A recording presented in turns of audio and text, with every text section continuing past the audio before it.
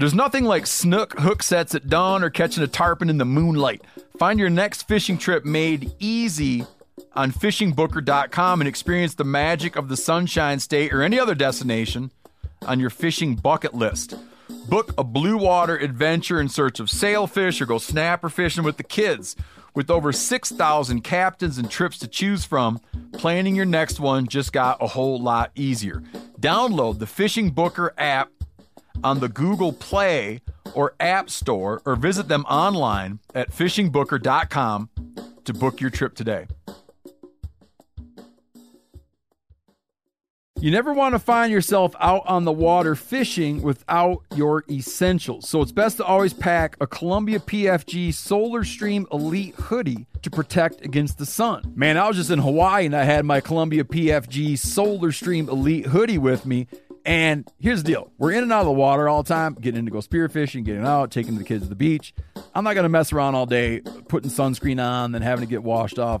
I just run a hoodie. Columbia PFG has a lot of great gear. So before you head out on the water, head over to Columbia.com/PFG to shop their performance fishing gear. I'm telling you what, Decked is a game changer. Decked has completely changed how I load, organize my truck. All my stuff that I want is always in there, out of my way, and secure. It's perfect. If you own a pickup truck that you use, like a truck, the Decked drawer system gives you weatherproof storage for all your gear. You can lock it up, too.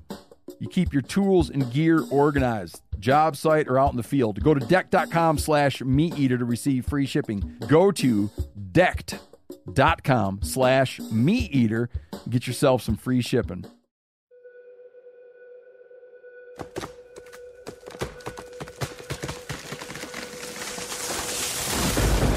This is the Meat Eater podcast coming at you shirtless, severely bug bitten, and in my case, underwearless. We hunt the Meat Eater podcast.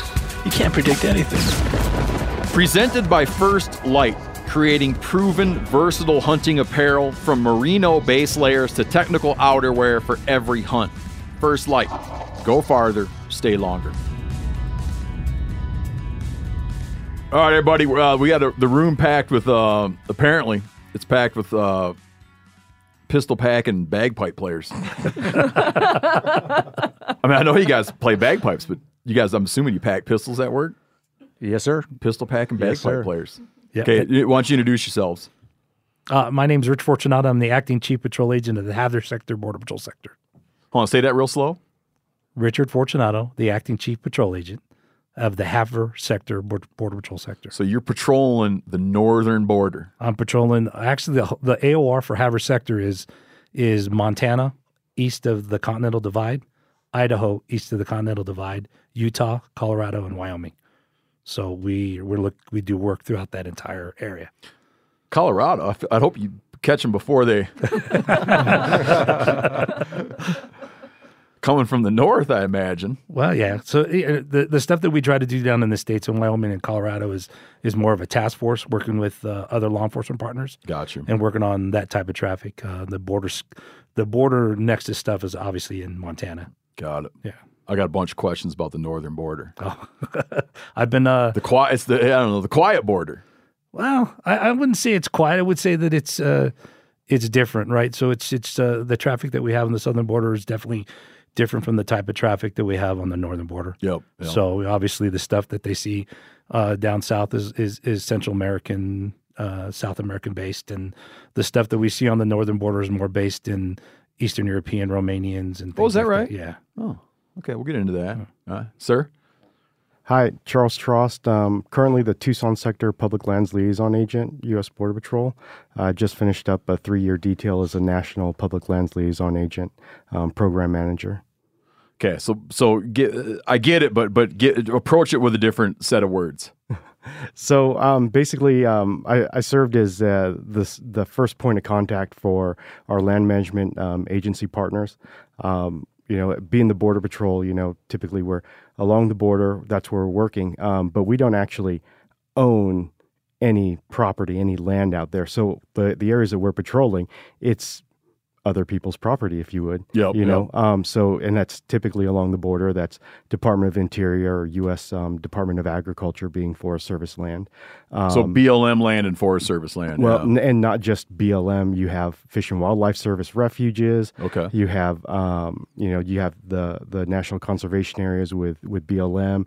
You also have national parks that are along the border areas, and so that's just part of it. And then you also have that's good. Yeah, Big Bend, right? Yeah, Big Bend National Park huge is a national huge park one. along the border. Oregon Pipe National Cactus Monument, another big one.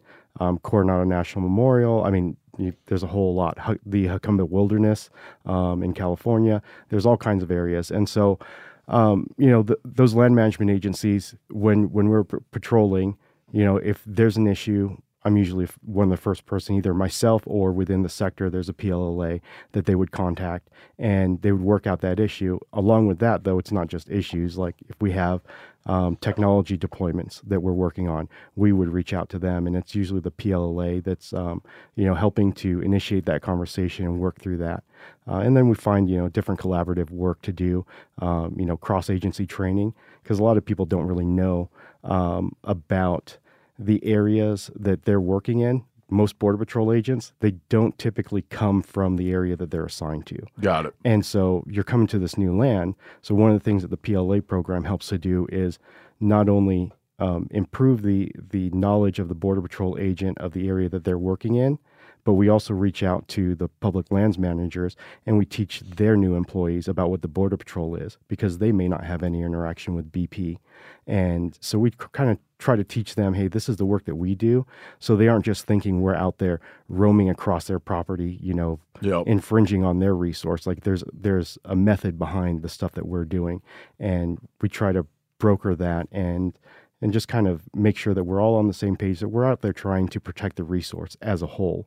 We just have different approaches to doing it. Yep. And the end result being that the area is safe and that people can enjoy the resource for what it is. Are all you guys former military? I think I'm the only one. Okay. Yeah. Got it. Brody, former trivia master. Brody. Former. Look at that scoreboard, mister. I'm Brody Henderson. Why Look at that scoreboard over there. In my day, I was quite the trivia It'll master. all be decided. It'll all be decided. That's right. The playoffs are coming up. Yeah. Are you ready? I want to keep doing my old man Brody thing. No, I'm totally ready. Corinne's here. Phil, and then James, go ahead. Hey, James Searle. I'm an assistant chief assigned to Border Patrol headquarters in Washington, D.C., and my portfolio is I work for the recruitment division up there, and my portfolio includes brand engagement, sponsorships, candidate development, and virtual outreach for things just like this, to reach out to communities and find unique and different audiences to communicate what the Border Patrol does, not just through what people see on the lens of mainstream media, but actually, find more intimate settings to communicate who Border Patrol agents are, and engage with the public, and provide additional transparency, and tell them all the other things that you're not going to see just by watching big news. Tell what's in the gravy that makes up border security, and like Charles explained, working with 3-letter agencies on various lands to do our job and border security mission, but also in further their missions as well. It was you that reached out with like a thing of like, you guys talk about stuff that has border implications. Absolutely. And you had a very detailed email of many episodes where we bordered on the borders. Yeah. First paper I wrote on reaching out to you guys was back in 2017, and when Chief. What happened then? It's just different times, sir. And you wrote us in 2017? Oh, I wrote a paper internally to my organization on doing outreach with Meat Eater back in 2017. Oh, I thought you meant that you tried to get a hold of us and no one called you back. That's happened too more recently, but really? I had to phone a friend. I believe the team in Havre reached out back in early summer, I think, and right. But just through the regular website contact, you never know who you're going to get. Yeah, probably wound up in a junk box. People need to get a hold of. I hate to say it, but get a hold of Corinne. Corinne, you should. Oh, never mind. People already. Phone number, address, family business. All right, we're gonna cover a bunch of this stuff. So let me give you a couple of for instances though, and then we're gonna talk about a couple other things. Wait, and Yanni's here. Oh, sorry, Yanni. Good morning. Yanni, play your real quick. Play your daughter doing the This is great. Yanni's daughter's learning how to gobble like a turkey, but he's got a video, and when he showed me the video, she's sort of dressed up real nice and facing the camera. I thought she was going to sing the Latvian national anthem, but instead she rips out a turkey gobble. Couple turkey gobbles.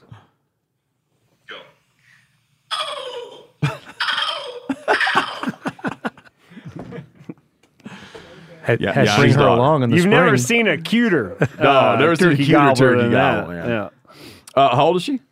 She's 8, soon to Okay. be 9. A few of the episodes that we talked about where we got into the landscape of what the Border Patrol does. We had episode 179, the Weed Warden. In James's words, this episode touches on cartel smuggling to support illegal marijuana grows on public lands. While this focuses on state conservation officer enforcement, U.S. Border Patrol is part of the largest uniformed law enforcement agency in the nation that on an average day seizes Holy shit. 4,732 pounds of drugs, much of which crosses through or is seized on public lands. Did you guys see that video Heffelfinger posted when he was hunting in Arizona Yeah. recently? Yeah, that was Dude, pretty interesting. uniformed smugglers Yep. in matching That he camo originally outfits thought were carrying hunters. backpacks. He thought Yeah, they he were thought it was a bunch of hunters. Yeah. He realized, oh shit. Yeah, it's Like they were like decked fairly out common. in like uniforms. It's fairly common. Yeah, he was impressed by the professionals. Yeah, you'd be surprised on the level of copycat with not even just uniforms but vehicles of what these folks will try to do. We've seen Border Patrol, we've seen FedEx, we've seen UPS, Oh, a whole really? number of different things. Yeah, cloned vehicles. that smugglers will try to use to get their product. Yeah, you guys almost From A to busted B. me and Yanni one time. Remember we were driving around in Douglas trying to find a place to go into someone's house? We were kind of lost in Douglas and we were in a rental van, and eventually we got pulled over by Border Patrol. Nothing suspicious So about that. as soon as they looked in the window and they're like, what are you guys? Oh, we said they're just basically get out of here. But we're like kind of lost, stopping and starting, and Well, yeah, because we had to, I forget, we're going to leave a gun that we didn't have the proper permit for. we're doing a firearms delivery. Yeah. Okay. That basically we're gonna stash a firearm for a week while we were in Mexico, and then come back and get it on the way, just at a buddy's mom's house, you know. Okay. And couldn't find her house, found it. I just quickly run to the house, drop off a gun, come back, and yeah, that got us flagged. It makes you wonder if they were following you the whole time. We did a wild horse episode. And that touches you guys in a handful of ways, which is interesting. We'll get into that. Breaking wild horses is used for Border Patrol stuff. The episode, James's words, focus on impacts of wild horse overpopulation to public and tribal lands and efforts of the BLM Wild Horse and Burro program, which U.S. Border Patrol is a consumer of. U.S. Border Patrol employs wild Mustangs for horse patrol operations in strategic locations on both the northern and southern borders. That's a trip. Absolutely. Yeah. What do you guys tell me again? What you guys pay for one of those horses? I don't know the exact dollar amount, but compared to like buying a bred quarter horse, it's pennies on the dollar from what I understand. And a dog is $8,000-9,000. Yeah, trained. Trained dog. Yeah, trained dog. Trained horse is $300 or something like Yeah, that. 5 maybe. Man, I don't know what that says about dogs and horses. We covered episode 102, El Surpriso, the Gray Ghost. Touches on dangers of crossing the border and hunting near the border in cartel country. Had on former Chairman Rob Bishop, exploring the potential impacts of infrastructure on public lands. U.S. Border Patrol owns the requirements that inform the development of barrier systems along the southwest border, often referred to as the Wall. Let me ask you a quickie. If you guys had to rate,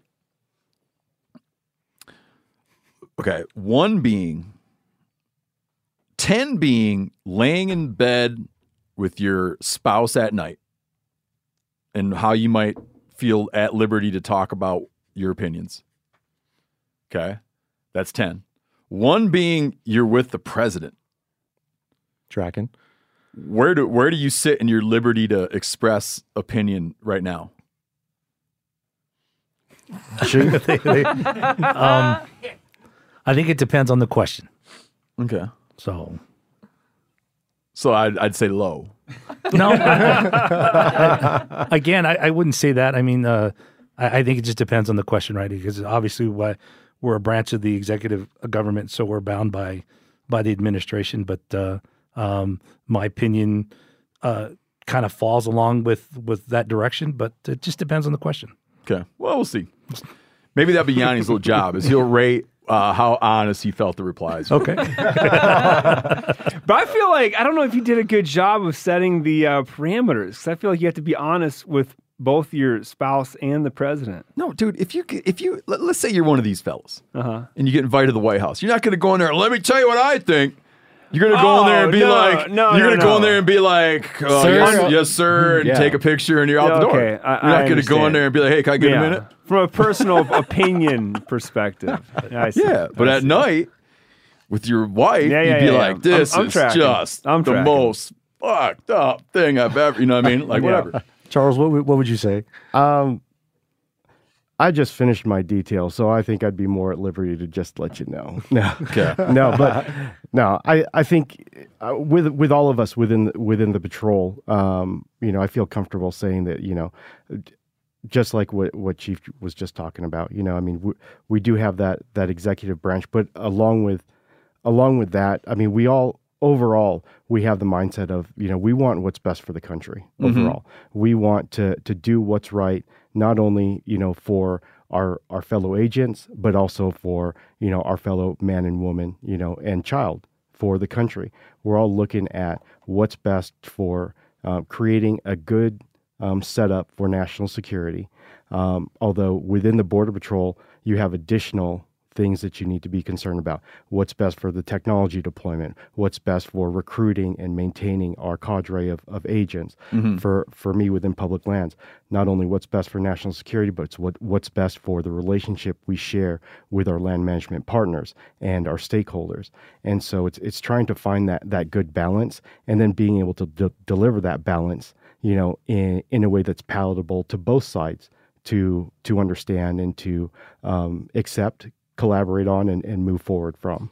The only area I'm going to really care about the level of honesty is when later I ask about, based on opinions of being around, when I ask about any insights you guys might have around the question of wildlife, migrations, and the border wall. So That'll be the only. No, don't do it now. Well, I'll just say this. I would say that if I was asked to go into the president and provide my opinion on X topic, I would provide my opinion, and whether he decided to take it or not would be completely up to him. So my thing isn't really accurate, is it? So the question would be is if you were to ask me a question of if walls work, my statement would be yes. We have data that says they work. If you were to ask me, in my opinion, do I support walls? I wouldn't answer that question because I'm in line with what the administration wants to do, and that my opinion as a leader, walls work because the data says that walls work. But whether or not I agree with walls or not is my own personal opinion, and I think it's good business to keep my personal opinion out of professional. Yeah. So, like, you're interested, you're comfortable with an opinion around, or not an opinion. You're comfortable with objective analysis, but not like subjective opinions. Yep, absolutely. Okay. Something I wanted to ask about. I don't want to spend a ton of time on this, but I think Corinne spoke to you about my desire to get a person to come in here to administer a lie detector. Okay. The Meat Eater Office fish heist mystery. Well, I got a new lead on it last night. Oh, really? No. Yeah, good lead. It's ongoing. No, not the crime.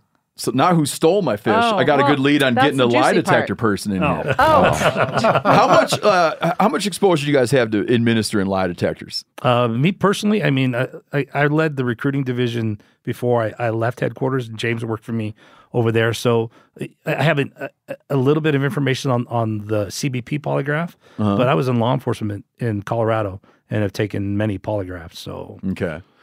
Do you, short of having one of them polygraphs, do you guys have a hot tip from being in enforcement, a hot tip about how to tell when someone's spinning you a yarn? Well, I would say that the best way to be, and we'll talk a little bit about read techniques, right? When you ask somebody a baseline of questions, right? So if I'm talking to Giannis, I can ask, hey, where were you born?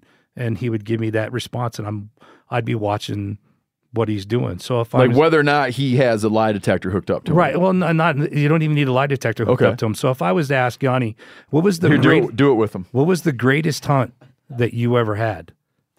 Oh, that's when I went with Steve to Kentucky and we killed squirrels.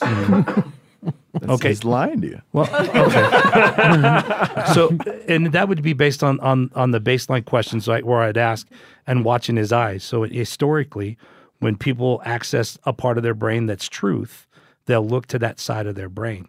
So when they go to tell a lie, they'll look to the other side because now Like their eyes literally move? Their eyes literally move.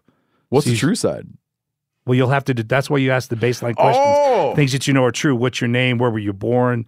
You know, how old are you? And you watch their Really? eyes. Yeah. So a follow up to that would be to determine truthfulness would be so Yanni, you know, what would you say to someone else who wants to go on a hunt in Kentucky for squirrels with Steve? Would you recommend that? His eyes. Did you see his eyes move? So when I asked him Yeah. the question about His eyes favorites- darted leftward. I asked him Why the does your question eyes about. dart leftward? So I'll just give you. I'm just part of a test here, bro. When I asked him what his greatest hunt was, his eyes actually flittered to my right or his left. But when he asked him the other question where he was going to make something up, they dotted to his right and my left. So that's how you can determine whether or not they're being honest. Really? Yeah, I use it with my kids all the time. They hate me. so Steve, if you get, if we get a couple more tips, maybe you could actually, be the questioner. But if you I'm gonna start wearing shades around But here. when you do get a situation, let's say you encounter someone and you just talk to him. We had a cop on the other day, but he wasn't here as a cop. He was here as a walleye tournament person. But I said to him, man, you got to spend half your time having people telling you bullshit or whatever. And he said, yeah, but you probably spend half your time people telling you bullshit because it's everywhere. It's not like it's just in my world, But how do you, how quickly do you know someone's not being forthright? So usually, like I said, when you establish that baseline of questions, you got an idea where they're going to look. And then you start So that digging really down. is something you go to Absolutely. early on. And then when you start digging down to the questions, then it's the other non-physical things they can't control. They cover their arms because they're creating a barrier between you and them. Or they push themselves back, they lean back, they put their feet up, they create barriers. So whenever somebody's lying to you, they don't sit comfortably. They physically can't control themselves. So they create barriers. So when you talk to people, you can see them starting to do those kind of things. You shouldn't be telling people this. I bet Because now when I'm most lying, people I'm going can't to look dead straight on and I'm going to lean toward the person. Unless there's an absolute sociopath working at Meat Eater, and it might be tougher. But isn't it if you are looking like dead straight that you're not able to hold that consistently? And if like someone is being questioned and they're trying not to lie, they'll try to do the opposite of the thing that's anticipated of them. So if Steve is looking at you dead center too much, that might signal something in your mind. Breaking that the he's tension not- of a gaze would be a nonverbal cue. Hold on, what does that mean, break? I know what it means, but what does that tell you? If they're locked on and they can't look at you straight while actually telling something that's false, they can't physically take the tension of looking you directly in the eye to tell you that. It's easier for people to hold the gaze telling the truth. It's easier to tell them, yes, you're going to be someone who's truthful is going to be actively engaged in the conversation, probably like remembering, pointing at things. The cooler was here, because they're recollecting things that actually happened. Whereas someone who's lying is going to be searching and breaking that tension. So there's actually a video out there. Manuel Noriega back in the in the late 90s where he was being interviewed by somebody on the news, and they were talking about a bunch of things, and he had exactly what you're talking about, where he had this set gaze, and they got to the question, well, how much money do you really make? And you can watch the video. His eyes go from here, this is how much I make, I can't tell him that, all the way over here to this is what I'm going to tell him. And that video is actually out there on YouTube. So if you go and find that, it'll give you a pretty good idea of to the video where he's locked in, and they ask him a question, and he looks, and that you can see that whole eye movement go back and forth. Well, Nixon in the Whitewater. That's the famous videos. Yep. He has a tell. Right. Like before he says, I didn't. There was no misconduct. He says like 3 different things to prepare the national audience to, listen to me. I want you to hear me clearly. He's like, I'm preparing the nation for what I'm about to lie to you about. And he's trying to like re-encourage everyone that what I'm about to say, instead of just telling the truth, he prepares everybody for what he's about to lie about. Incidentally, Bill Clinton did the same thing on the whole Monica Lewinsky thing. When he come out and said, I want to tell the American people. Can you talk about this triangle signal templing? When you're templing, you're it's like a you're making a little steeple show of dominance. Like I'm over you type of situation. Can you describe what that is? Like your pointer fingers. When Clinton was describing this to me over the phone, I thought it was Clinton's signature deal where he like, imagine you make a fist. So I'm just to the audience. Imagine you make a fist that's sitting vertical. So your knuckles are lined up vertical. Clinton would then roll his thumb over the top so his thumb would rest on the middle knuckle of his pointer finger.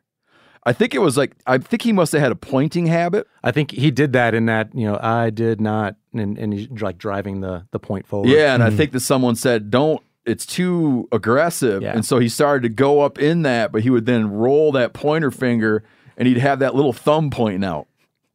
And it was widely parodied. So when Corinne was talking about Clinton's hands, I thought she was talking about that, but you're talking about him making and I guess it's him not putting his fingers together and making a little church steeple. Yeah, it's like templing is what I believe they call it. Yeah, it's a show of dominance over who you're talking to. Apparently, it's a subconscious thing. Yeah, I think I do that when I'm yelling at my kids. But I associate it with trying to like calm myself down, where I'm like, listen. Look me in the eye. Yeah, I'm establishing dominance for sure. Mm-hmm. All right. Got to plug our trivia tournament. We're going to crown a 2022 Meat Eater Trivia Champion. 3 tournament episodes. So the way it's going to go is it's going to be like an elimination thing. I'm trying to think of a good sports analogy, but I can't. Help me out. Any playoff. It's a playoff. A bracket. Any bracket ever? We're going to start with 14 players. Do you guys play along the Meat Eater Trivia? Ever? It's unfortunate we're not having one today because we were all prepared. I came in thinking we probably were. Me too. Yeah. Spencer's not here. Spencer's gone. So you'd have been in trouble. I continue to hear from Tommy Edson, the blue collar scholar, who always sends me his scorecard on his steering wheel. I think he does it on lunch break or something at work. And he sent me the other day, he had a 9. Tommy Edson thinks he'd be the reigning champion, but then we had him here and he didn't win. I don't know what his performance was like. I don't know. I got to get him back here. He's always telling me he won this and won that. We're going to start with 14 players and weed them out as we go. A lot of drama and surprises along the way. Will Brody Henderson? I'm gonna talk to HR about this ageism thing that's going on. While you're doing it, I'm gonna go down there with you. Yeah, because you know what I learned is ageism. Did you know that you can't dog on someone for not knowing technology? That's ageism. You can't say, "Oh, he's not tech savvy," of a person of my age, and that's all anybody does is goof on me. I get skinny shamed. I get tech shamed. Yep. So let me know when you want to go down there. Watch out for that age. We'll go down there and I'll be like, Brody has some complaints about me and I have some complaints about everybody else. So was it inappropriate for me to say Phil sounded twice his age? I don't know. Yeah, that's kind of complex. Maybe you come down with us and find out. Sure, yeah. I got a laundry I don't know list if to I have any complain. business here or not, but I'd like to tell you about So I got to something. complain about these podcast guests we had on. I'd like to get your take on something. This guy wrote a really... See, I'm telling you, I got two stories for you guys, but they're appropriate because they both border on law enforcement and law breaking. Kind of. So a guy wrote in... It takes a lot of... Something to throw Yeah. yourself under the bus like this. takes a lot of, I don't know, gumption, let's say. Chutzpah? Chutzpah. Yeah. Yiddish. We use a lot of Yiddish. Oh, I was wrong on a Yiddish word recently. Making love is to shtup, Oh, I didn't know that. not stuck. It's stup, not stuck. Shtup. Didn't know that. And someone wrote in to correct me on Yiddish. Will, so check this out. Will from Omaha, Nebraska.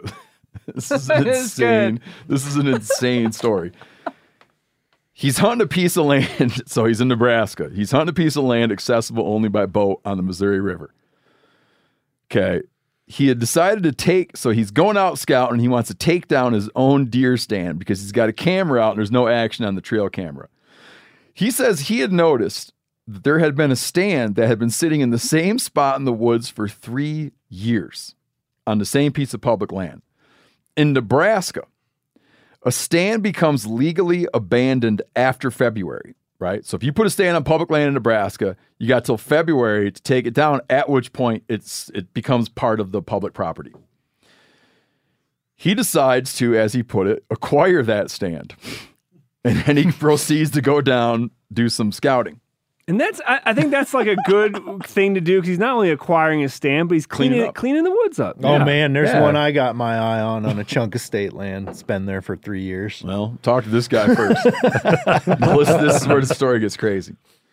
He also had set out a line for catfish, so he goes to check out his line for catfish. He's messing with his catfish line, and another boat pulls up, asks him if he's seen anyone in the area because they just had a stand stolen. He says, quote, "I messed up by panicking and not confessing that it was me and tried to play it off like I didn't know." He was looking to the right side of his brain. Like, I'm shocked that this guy's... which I'm way was shocked he that- looking? Yeah, I'm shocked that this guy's writing in about this. He says they then decided to check my boat and found their stand. They went into a fury.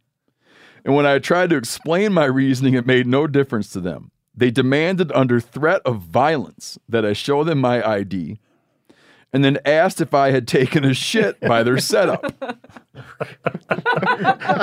I had.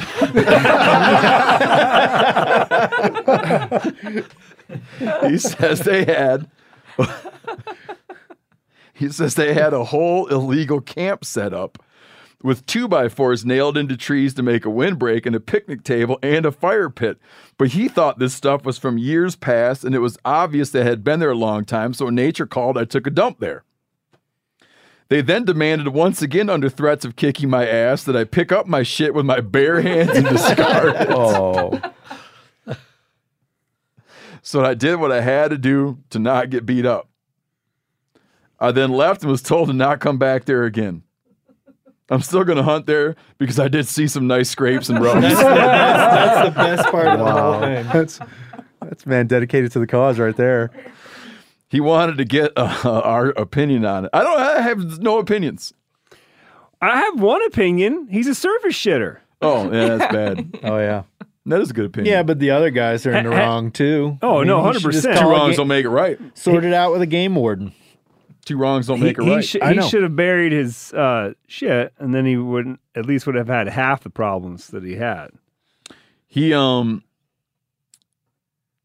says, also, I'd like to serve as an example of how even if you're not breaking the law, you can still find yourself in trouble. And once caught, just tell the truth. Because if you don't, nothing you say after that will be believable.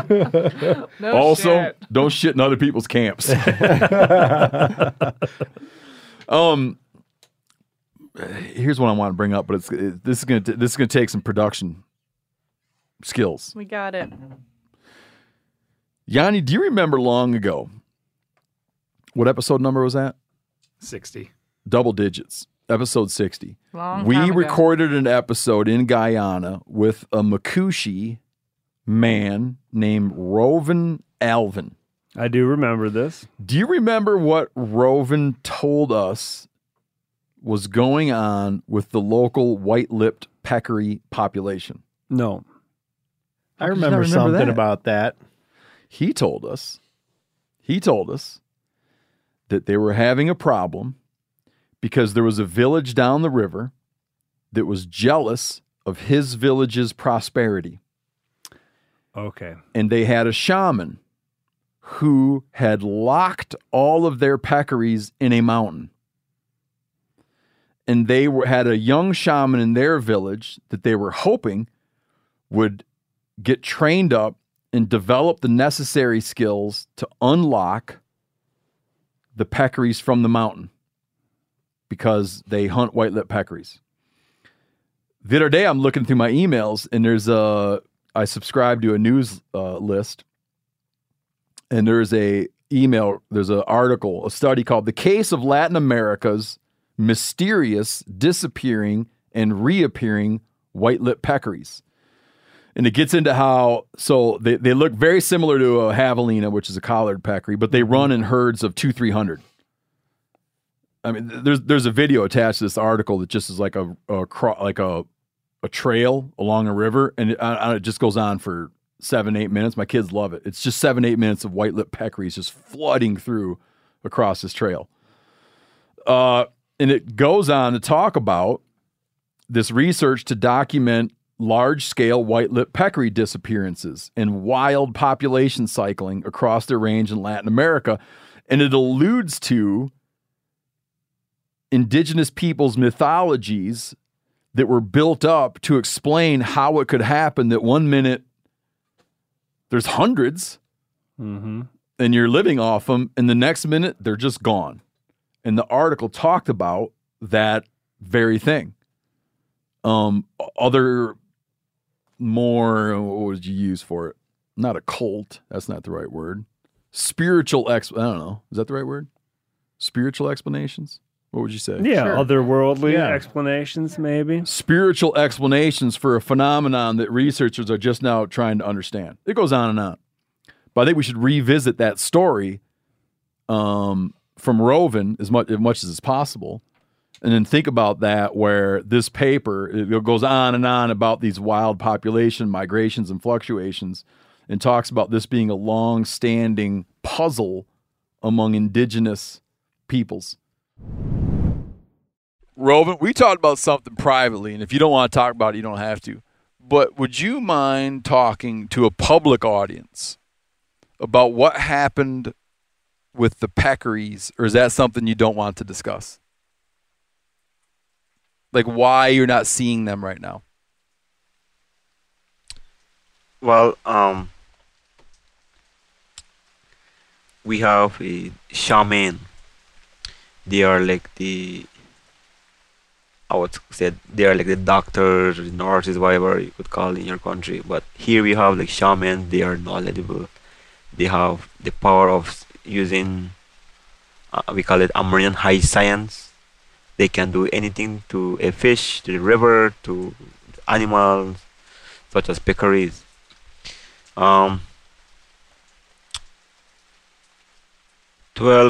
Approximately 12 years ago, we used to have a lot of peccaries coming close to the village.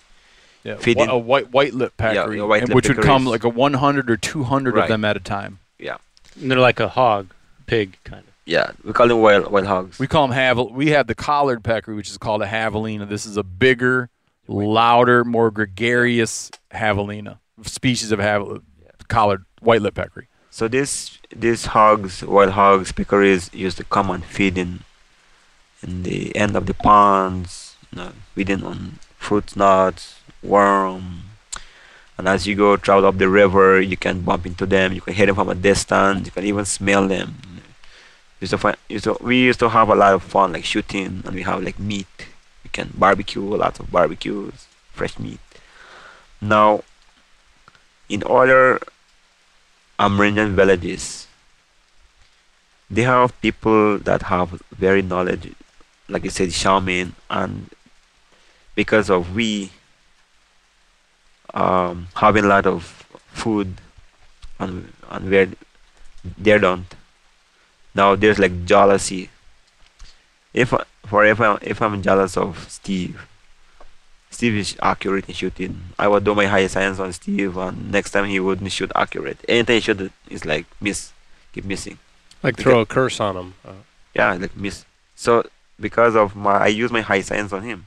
So people are like that here. So what they do is like they stop the peccaries, they lock them up somewhere. Well, I don't know where, but somewhere between the mountains. I have no idea. Using their high science. Now, to get the peccaries to come out from there, we have to get another shaman that could do the high science to get the peccaries out from there, because they are locked up there. Now, if we have one like that, we could get the peccaries out. Now they will be all over again.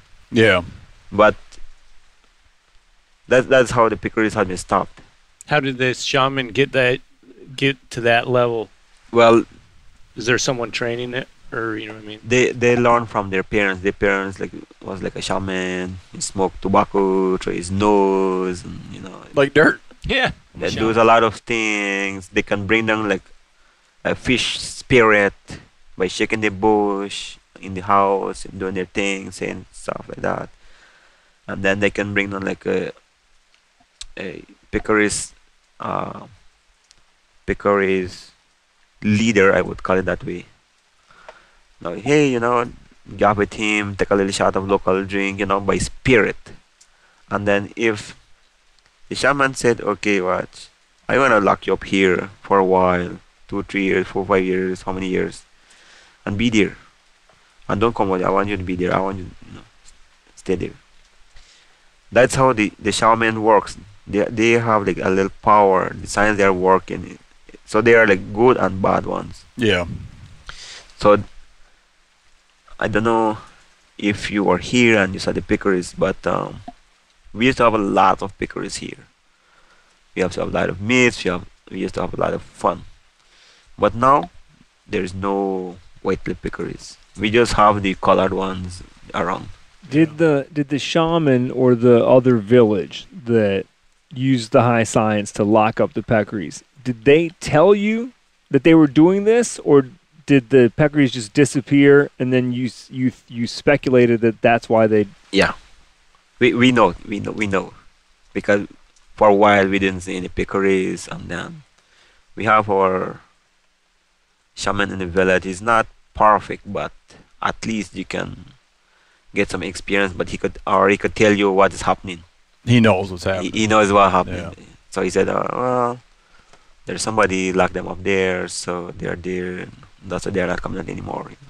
Even with the fish, like if somebody like do something to the river, you will hardly get some fish, hardly get some turtles, otters, caimans, and so on.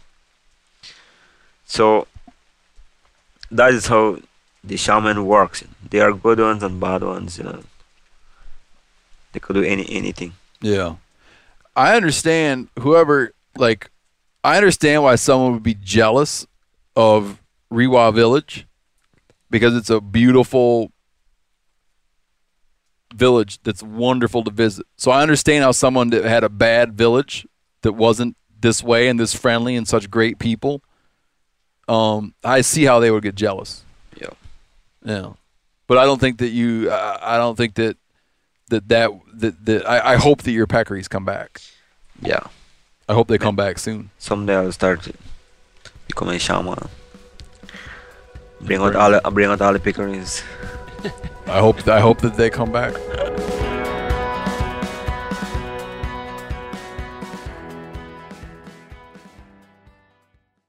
Spring is a great time to do something with your family.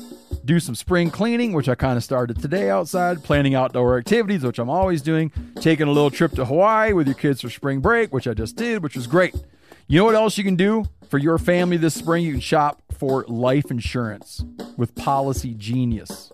Make that part of your financial planning for the year. I've said it before a thousand times. I'll say it again. When my wife and I, when we started having kids, we got serious about life insurance, and man, I felt so much better after we did. With Policy Genius, you can find life insurance policies that start at just $292 per year for $1 million of coverage. Some options offer same-day approval and avoid unnecessary medical exams. Even if you already have a life insurance policy through work, it may not offer enough protection for your family's needs, and it may not follow you if you leave your job. So save time and money and provide your family with a financial safety net using Policy Genius. Head to policygenius.com or click the link in the description to get your free life insurance quotes and see how much you could save. That's policygenius.com. Hey, everybody, I'm talking here about Montana Knife Company from our very own state of Montana. This company was founded by one of the most experienced master bladesmiths in the world, Josh Smith, who, over recent months, I've become friends with, and my God, have I learned a lot about knives from this guy. Just a phenomenal hometown company that makes world-renowned knives. Josh has been making knives for 30 years. You get one of these knives up and open it, it is sharp like something that came from outer space. And here's the deal. They make knives that can be sharpened. You can work on these knives. If you don't want to work on them, you send it to them and they'll work on it. They'll get it sharp.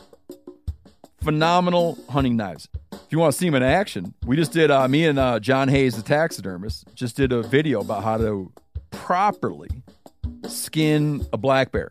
Watch that video, and in that video, you'll see Montana Knife Company knives in action.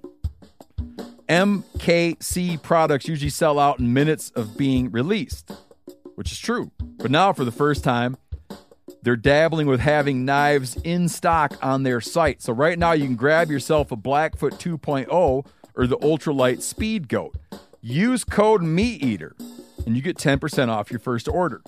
Montana Knife Company. Working knives for working people. 10% off with the code MeatEater. That's a good deal. Man, I just got a new truck. Before I even drove my new truck anywhere, I wasn't going to drive it anywhere until I put a deck system in it. That's what a believer I am in decked.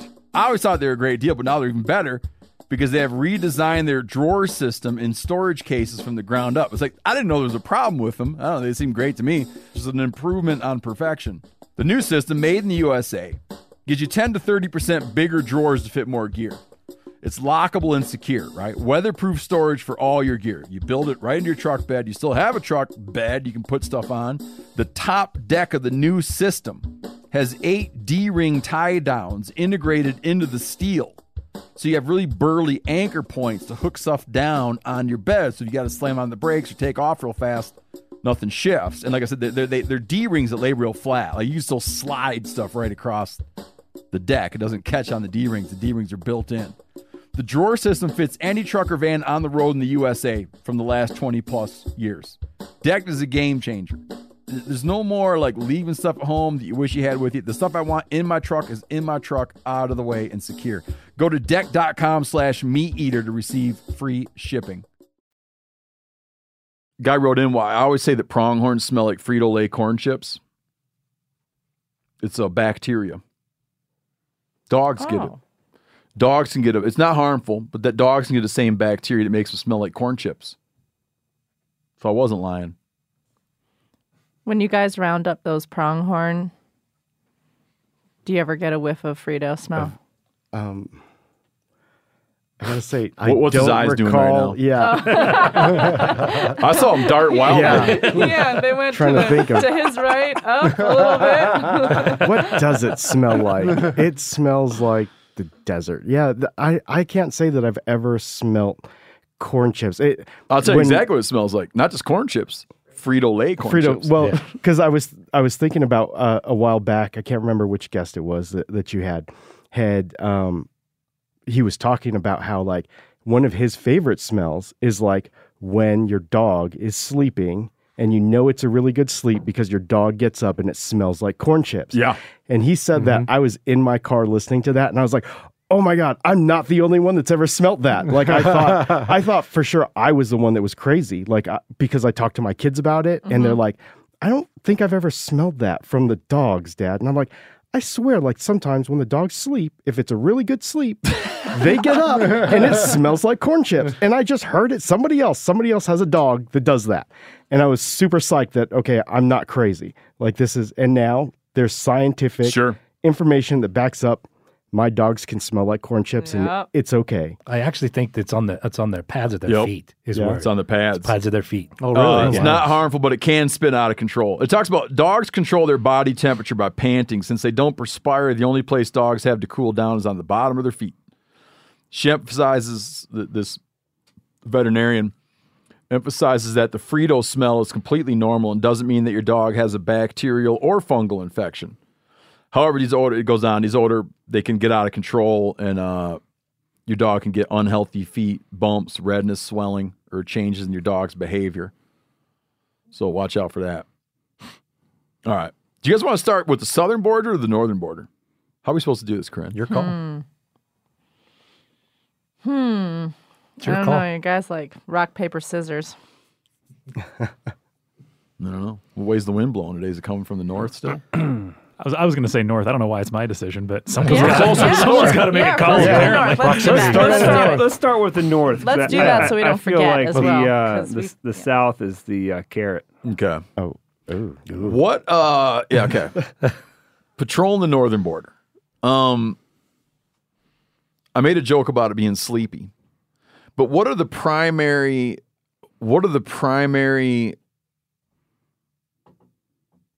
things that what are the primary illicit activities that happen along the northern border? So in reality, just a quick 101 on Border Patrol. Border Patrol is one component within Customs and Border Protection, and I want to make a clarification that there are three law enforcement components within side Customs and Border Protection. Oh, can you touch on where Department of Homeland Security comes into this? Department of Homeland Security is the mother agency. So CBP is basically an agency inside the Department of Homeland Security, which is basically Don't do all the acronyms. Yeah. Oh, yeah. So DHS or Department of Homeland Security is the cabinet level. Okay. And then the agency level is Customs and Border Protection. A better analogy would be Department of Justice and FBI. So FBI is an agency inside the Department of Justice. Got it. And so that's where CBP falls in. Border Patrol is a component of CBP. There are three law enforcement entities of CBP. Air and Marine. Air and Marines are the folks that fly all the helicopters and do all the deep water stuff, right? Out in the Atlantic Ocean. How have I never heard of that? Well, probably because most people, when they think about the Border Patrol, they think about the people that you encounter crossing the border. It's called Air and Marine? Air and Marine, yeah. Air and Marine operations, and they are the component. They fly all the helicopters. Not Coast Guard. Not Coast Guard. Coast Guard is an entity of DHS. Okay. So do they run like the edge of U.S. waters and international waters? Like, is that the extent of their range? Or they do along with Border Patrol. So the separation of what we call deep water and blue water and brown water. So me being a sailor, right? I'm a blue water sailor. Coast Guard are brown water sailors because they they never get out of sight of the shore. So our Air and Marine folks, those guys go into the deep water because they have the bigger boats and go out and interact. Stuff like you'd see the Cuban refugees and things coming across in Miami. And then our Border Patrol agents still operate Air and Marine boats, but they operate in the coastal waterways, the Great Lakes and things like that. And they operate within about 3 to 5 miles of the coastline. So can Air and Marine operate in international waters? I'd have to. Do you remember back in your days? On the water. No, I don't think so. I don't think they get out far enough in the water, but I don't. In the air, they have a lot more liberty, right, for some of their operations they do. Yeah. So I would say that historically they probably stay within federal waters, right? And if they are operating outside into international waters, they're probably working in with the Coast Guard because Coast Guard has that ability to do that type of stuff. Got it. So Air and Marine, they handle, like I said, they're all our pilots. There are, and they handle all the deep water, blue water activities. Office of Field Operations, those are the blue uniforms. Those are the folks that you're going to encounter at the port of entry and trade and at the airport. So their responsibility is 100% between the confines or within the fence line of the port of entry. That's what OFO does. So when you guys go to Mexico or go to Canada and come through a port of entry, you're interacting with officers from field operations. And then the Border Patrol is the entity, those are green uniforms. We operate in between the ports of entry. So all that traffic that comes in of the illegal entries is what the Border Patrol is encountering and working on. Got it. Okay, that's a unique. Okay, let's say you're crossing. I know we're back to. I just can't. I'm going to go to the southern border for a minute. Okay. You're crossing at the Agua Prieta Douglas crossing. Mm-hmm. When you're in that customs process, you're not dealing with Border Patrol. No, you're dealing with Office of Field Operations, Customs and Border Patrol. Different color uniform. Different color uniform. Different component within. But if I go customs. if I go east or west 20 miles and try to do the same thing. Yeah. If you're hunting south in New Mexico and you find yourself up on the line because you're tracking something and you cross the line, then you're going to be dealing with the Border Patrol because you've just made an entry at a place and time not designated as a port of entry. Oh. Did you know all that, Yanni? I did not. It makes sense. Okay. Go on. So that's basically the 101 of Border Patrol, and we operate between the ports of entries. And somehow I've lost the question. So what on that wide open lonely border, that northern border between the U.S. and Canada, what kind of dark shady stuff goes on up there? So the difference between the northern border and southern border, on the northern border, because obviously we're dealing with weather and the geography is a little bit different along the northern border. Obviously, not that Arizona doesn't have mountains, but the mountains are bigger in Colorado and Montana, or in Montana, than they are in Arizona.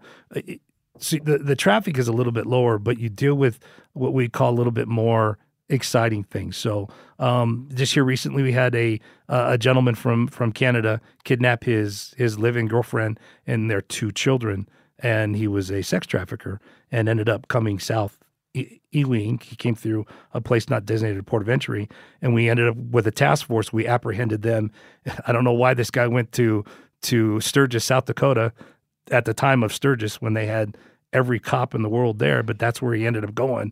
And through a task force, we ended up apprehending this guy. This guy was his girlfriend had some mental incapacitabilities, but his goal was to take the children to use for child pornography at Sturgis. At Sturgis, for whatever reason, he went to Sturgis. I don't have to struggle for reasons why he would have went to Sturgis. Obviously, he had no intelligence. That's the last place I would go during Bike Week because of the law enforcement. Because of the law enforcement coverage, but that's where there's also a handful of yeah. So it's those type of cases that we run into, and the other stuff that we get right now. Guns are super popular in Canada because of the gun laws and things in Canada. So a weapon, a Polymer 80, right? Those Glock clones that we buy here for a couple $100, they're selling for $5,000 and $6,000 a piece in Canada. So that's the stuff. So that stuff moving the other direction. That stuff moving the other direction. Well, how is that your responsibility? Pushing borders out. The Border Patrol, we want to be partners with all law enforcement entities, and our focus is on and what I would call border security and more along homeland security and pushing those borders out and making the entire border safe. And we can only do that by working with our Canadian partners and our Mexican partners. So yeah, I never thought that if you're at the border, you're also looking southward. Yeah, so that's the concept that we're working on in Havre. Like I'd commented earlier, we go all the way down to Colorado and Utah. Our focus is on homeland security entities, right? Those things that have an impact on the entire homeland security, trafficking of children, trafficking of people, smuggling of weapons. And I don't need to talk about fentanyl. All you got to do is turn on the news and see what's happened in fentanyl. So with the Border Patrol and our law enforcement capabilities with Title 8, Title 19, and Title 21, which is Title 19 is the customs and tariffs law. Title 21 is the narcotics law. And Title 8 is the overall criminal statute for the United States. We have authorities in all 3 of those titles. So that gives us the ability to interdict all that traffic. So that's what we're trying to do in the Border Patrol is go after those things that are dangerous to the country. Like, I mean, everyone has to get child traffickers off the streets, and we want to get fentanyl off the streets. And that's the direction that we're trying to go with the Border Patrol is not be so much focused on the border. We're focused on the border, but we want to focus on those things that have an impact throughout homeland security or public safety. How do people move guns across if you're trying to move guns into Canada, how do you see it done? Do you see it done not at crossings? Oh, you actually see a mix, right? So again, and like we had talked about earlier, smugglers go through great stints to try to hide whatever product they're trying to smuggle. We've seen narcotics on Amtrak coming from Seattle going to New York or to Minneapolis, and then the cash that's coming back. Mm-hmm. We see in most cases a lot of that stuff is probably happening between the ports of entries where they go out just like you would hunting. They go out and scout an area to see where traffic is, where they can actually get across, and they bring across through either smuggling it through a port of entry. They use hidden compartments in vehicles for narcotics. They use body carriers, a whole gamut of things that they try to do. Do cartels ever move? Like, do drug traffickers in Colombia, wherever, South and Central America, do they ever get stuff to Canada and then into the U.S. from Canada? Or does that just add a lot of complexity?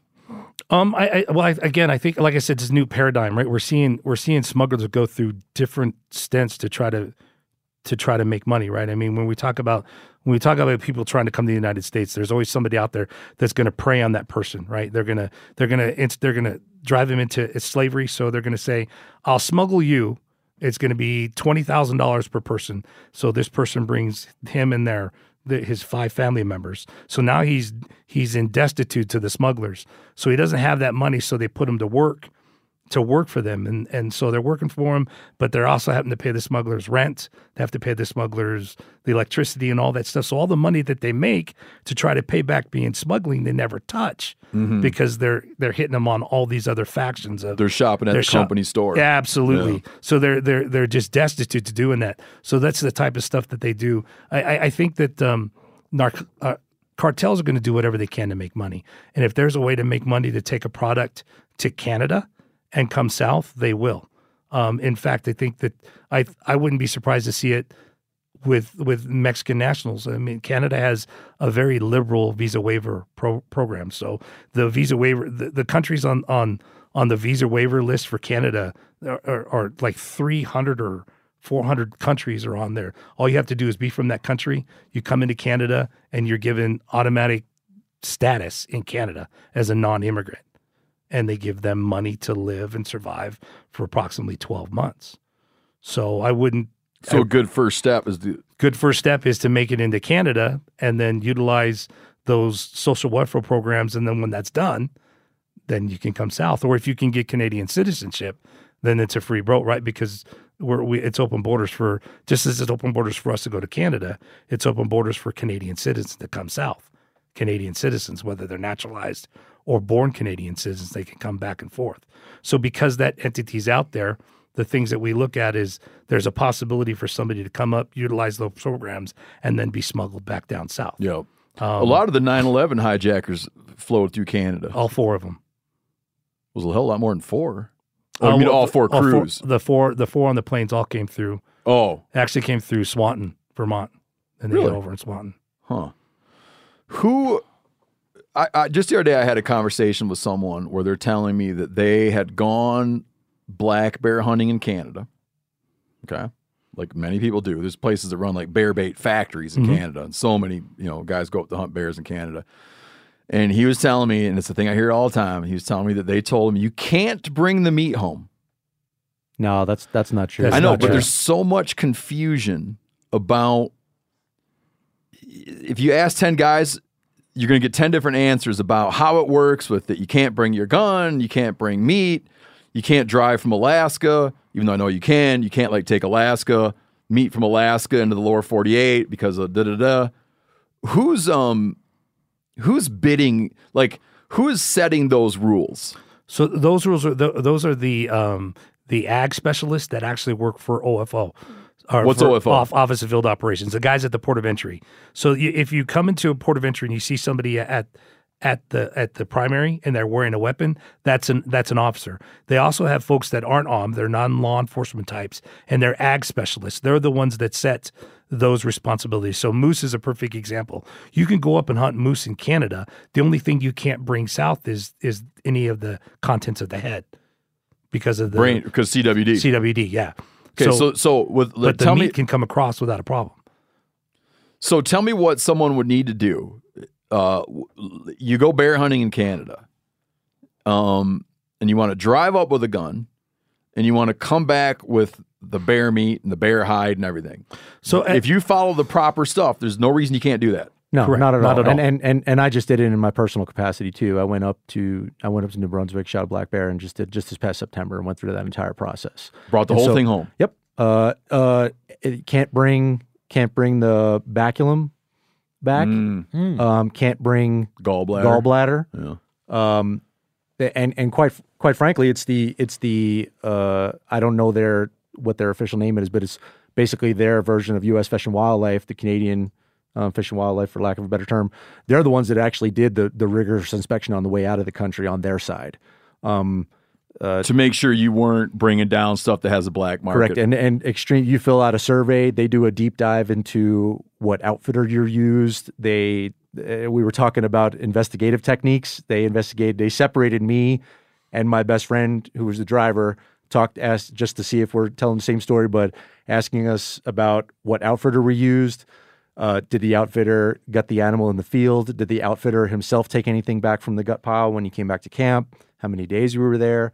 So that's because they're trying, because of the black market trade for all of the animal parts specific to controlled species in Canada, they want to make sure that those things aren't being transported illegally throughout their country or back into the United States. As far as the process of just going over and coming back, it was this time around, we were kind of nervous because of all the things post-COVID with the Canadian restrictions on going there. There's a new app you got to fill out to arrive can and whatnot. We thought it was going to be pretty difficult, and it was actually really, really seamless, all things considered. The bringing in a gun, you could bring up to 3 guns per person. It's a simple form where you just identify what guns you're bringing up, serial numbers, and I believe you pay a $25 permit fee, and you just have to keep it on your person the entire time you're hunting. And on the way back, it's just an inspection by Canada on the way out by their Fish and Game agency to make sure of all those things we just talked about. But taking the meat back, I cleaned my skull and we boiled our skulls in Canada. Mm-hmm. So I don't know the restrictions on brain matter for bear, because I don't know if their brain matter is a disease carrying, but not that I know of. Yeah, but it might just be that they don't. It might be that they don't. They create a whole bunch of room for interpretation. Like if my experience and what I kind of sense from them is if you're bringing like the entire animal back, absent internals, there's a lot less of an issue. Whereas if you tried to do things like pull the claws and just bring the claws back, they ding you on that. Got it. But if you're bringing back the entire hide with the skull inside the hide and the claws still on everything, no issue, so long as you're not bringing back the restricted items like baculum and gallbladder. I didn't know there was a black market on baculum. Did you know that prior to going? Have you heard this? I only knew about gallbladder. Yeah. You mentioned the U.S. Fish and Wildlife Service. Do you guys work with them a lot for like illegal trafficking, endangered species stuff? Like, is that a big partnership?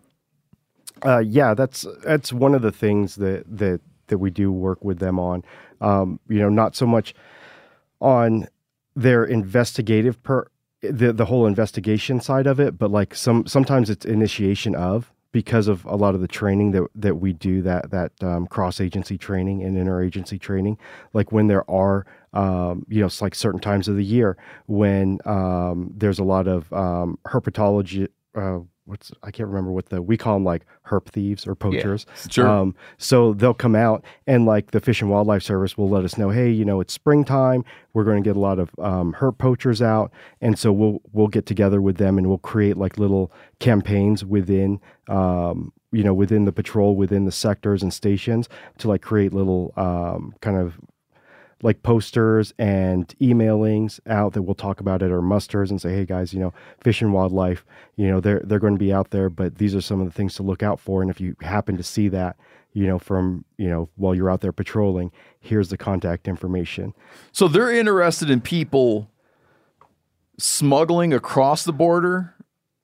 Not even, or they're just interested in people out in the landscape stealing snakes both. and lizards and whatnot. Yeah, I guess I was asking more like when you see a news article like man gets busted with 47 whatever endangered species in his suitcase or whatever. Like, is that like, do you work with the U.S. Fish and Wildlife Service on those kinds of things, so when it's something like that, where it's like you said, busted in a suitcase with 25 endangered bats or sparrows or something, a lot of the time that's what Chief Fortunato was talking about, is when it's an ag specialist that's probably caught that at a port of entry, like they were going through the port of entry and they were inspecting the contents of the bag, and then they found that on the bag or on their person and stuff like that. But again, with Border Patrol, we're working in between the ports of entry. So we'll do stuff with the land management LEO for, the wildlife refuge or the park, or even, one of their biologist specialists to let us know about something. So, and I actually think it depends on the area too. So if you go down to the Rio Grande Valley, there's Santa Ana Refuge, which is right on the Rio Grande River, which is a very big populated location for smuggling back and forth across. And I don't know if you guys have ever been down south, but in a very heavily trafficked area, the landing on the riverside is destroyed. Plastic bags, water bottles, these makeshift flotation devices and things like that. And that Santa Ana Refuge is known for a spot for them to come across in that area. And it just riddles the entire public land where people in Santa Refuge, it's a hiking area and things like that, where they have to go down and see all that type of stuff. So when somebody comes across there, it's often a fish and wildlife person that might encounter them first that would come up, and we would encounter them and work that direction. So I think a lot depends on the area that is and proximity to the border and things that go along that. I know also in Rio Grande Valley with the river, Fish and Wildlife is on the river. So there's a lot of times where they'll jump on a boat with Border Patrol and then patrol, which then takes the scope and authority a little bit bigger. So now you just don't have the scope of authority of the Border Patrol agent, but you have the scope authority of the Fish and Wildlife officer, so that you can do more things. Same thing with Coast Guard. When we put a Coast Guard person on our boat, we now have all the authorities of Coast Guard, so we can do checks and things like that. Here's another question about the northern border. What is, if you imagine the most remote areas of the northern border, like say the Boundary Waters or... Oh, yeah. Okay. I worked there for 11 years. How do you know when you've crossed the border? So in reality, right? So yes and no, right? Because we use GPSs and things like that. Like in the Boundary Waters, right? It's a pristine. There's no mechanized traffic. There's no cut line. There is no cut line, right? So, and the thought process this comes on, and it's the same thing with the Rio Grande River. When you're working that, our concept is you can't take water and split it in half and say this belongs to the United States and this belongs to Mexico, or this belongs to Canada and this belongs to the United States. They do it all the time. Well, they try to, but the reality is, as long as, and this is our thought process, as long as you don't make a meaningful entry, and a meaningful entry on water would be to stop and drop anchor or drop a fishing line or something like that, and you're just cascading through, if you're on a canoe and you're canoeing, as long as you don't make a meaningful entry, stop and do something, then you just keep on going. It doesn't really matter. It's when you actually stop and drop a fishing line or stop. That means you're in Canada That means you're now in Canada. You made a meaningful entry. Really? Yep. So if I just nudge my foot across the border, I've broken the law. Did you make a meaningful entry? So in reality, and James, you worked in Del Rio, it's probably the same way. We actually didn't consider folks coming across the river when I worked in McAllen, Texas. We didn't consider them making an entry till they made landfall. If they were standing on the U.S. side and still ankle deep in water, we didn't touch them because they haven't made a meaningful entry. But the moment they come on land, they've made a meaningful entry. Now, I'm not saying that people probably weren't grabbed, because that probably did happen. But the reality is, in most cases, you could step and say, until they actually leave the crest of the water, they haven't made a meaningful entry. Okay. So if you stepped out to go to the bathroom, then you made a meaningful entry. Like if I was canoeing up in the Boundary Waters. Yeah, they would say that you made a meaningful entry. Let's move. Before we move on to the southern border. You had another north question? I do. No, please. We hear this threat in Montana of wild pigs coming down from Canada. Wild pigs. This is new to you. Supposedly feral pigs. Supposedly Saskatchewan has like a little population of wild hogs. Game farm. Yeah, like escapees. Yeah. Maybe even in the regs, there's always like a little blip in there about like if you see, feral pigs when you're hunting up, in that Havre area, on the High Line or whatever along the Canadian border, to immediately notify, the local warden. But no thoughts, or I guess there must not be that big of a problem if you guys aren't. You never pulled your pistol on a wild pig? No. Sounds like a lot of fun. Show me your ID. I would relate it to. I don't know. I think that the similarities would be livestock on the Mexican side. So we have tick riders down in Texas, and there's a lot of feral pigs, horses, and cattle that come across the river, and that would be tick riders that would go out and interdict that traffic because of the ticks and things down. Who's that now? The tick riders. Do you remember? I think they are an Interior. They're Department of Interior. No, what's the it's the international? Do they work for the International Water and Boundary Commission? Yeah. No, I thought they were at agriculture.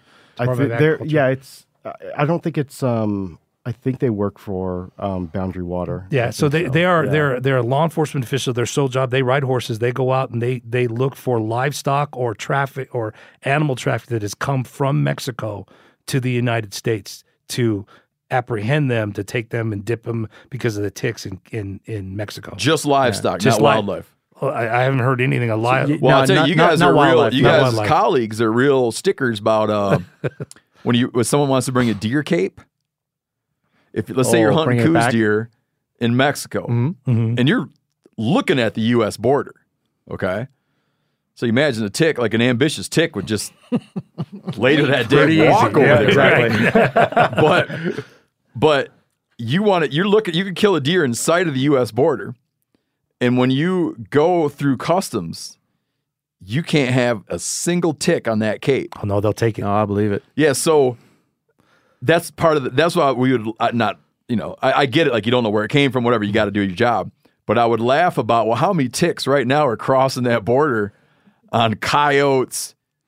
I mean, the animal on whatever the hell. Yeah. Pronghorn, mule deer, Coues deer. Like ticks are back and forth. I had no idea that there's someone out actually.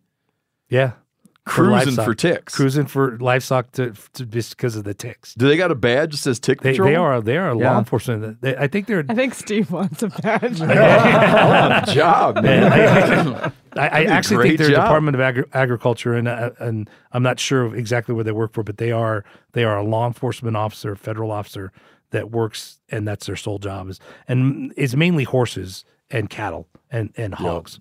So wildlife would be a lot hard to pull off. It'd be hard to. I mean, how are you going to? Yeah, because wildlife just comes and goes. Yeah. But if there's a Mexican cow that comes across and gets through the double tick fence and onto some rancher's what's the double tick fence? They have two, particularly in Texas is where I know it is. They have one basically barbed wire fence right on the water, and then another one like 10 yards off of that. And it's to try, if anything gets past the first one, at least it's contained in that one little barrier close to the riparian zone right there. But then if it gets through that second one, so they try and contain them in that little corridor right there, so they don't make and further into whatever property they're on. Yep. And then they start mixing with if whatever they're carrying gets with the cattle that these ranchers are running, it becomes a bad day. And we've had situations where like a smuggler's horse gets through, and then we have the season, and it's a ton of paperwork when you're dealing with a horse from Mexico. Is that right? It's a bad day. Smugglers will use horses. Oh, for sure. Absolutely. What's even worse is if because you don't know where they came across. So if you're out patrolling, you see this horse or something walking on the drag road, you don't know where it came from. They just know it's not supposed to be there. You call a tick rider. And if it happens to be just the local farmer whose horse got out, they get a little fired up. Dude, man. I wish you guys hadn't brought up this tick rider thing because I wish I knew that. I wish I was the only guy that knew, the only media person that knew about tick riders. To answer your question, I haven't heard anything about feral hogs coming south from Canada. Oh yeah, I forgot about that. Well, good. So they're on the lookout. If you look at where I used to think that hogs would by definition would be confined to the American South, but that's not true. No. If you look at like maps of where hogs could feasibly, without any sort of human persecution, where hogs could feasibly live, it's the lower 48. Didn't you guys just do a question on it was that like recently? 35 states. It's like 34. some ridiculous number. Yeah, That's 34 incredible. states have confirmed. Yeah. That's absolutely incredible. And there's no reason that I mean, I guess you could, in the northern Great Plains, you could feasibly have, like, the landscape would support them. Probably. I would think so. Because yeah. you need to be like, well, I thought it'd be too cold, but then you think about where they're at in Siberia. Well, Yanni was just up in Latvia. How high is Latvia? It's not that. It's like the same latitude as Juneau. But it's got pigs. Yeah. Oh yeah. That sounds pretty cold to me. Native pig. Yeah, it's got native wild Well, hogs. I guess yeah. Because I think of Juneau as within the context of Alaska, and like the southeast of Alaska is just nowhere near the extreme temps Got it. as up Yeah. north. You But know, the it's like the Arctic, latitude, not the yeah. Arctic Circle. you Yeah, know? latitude-wise.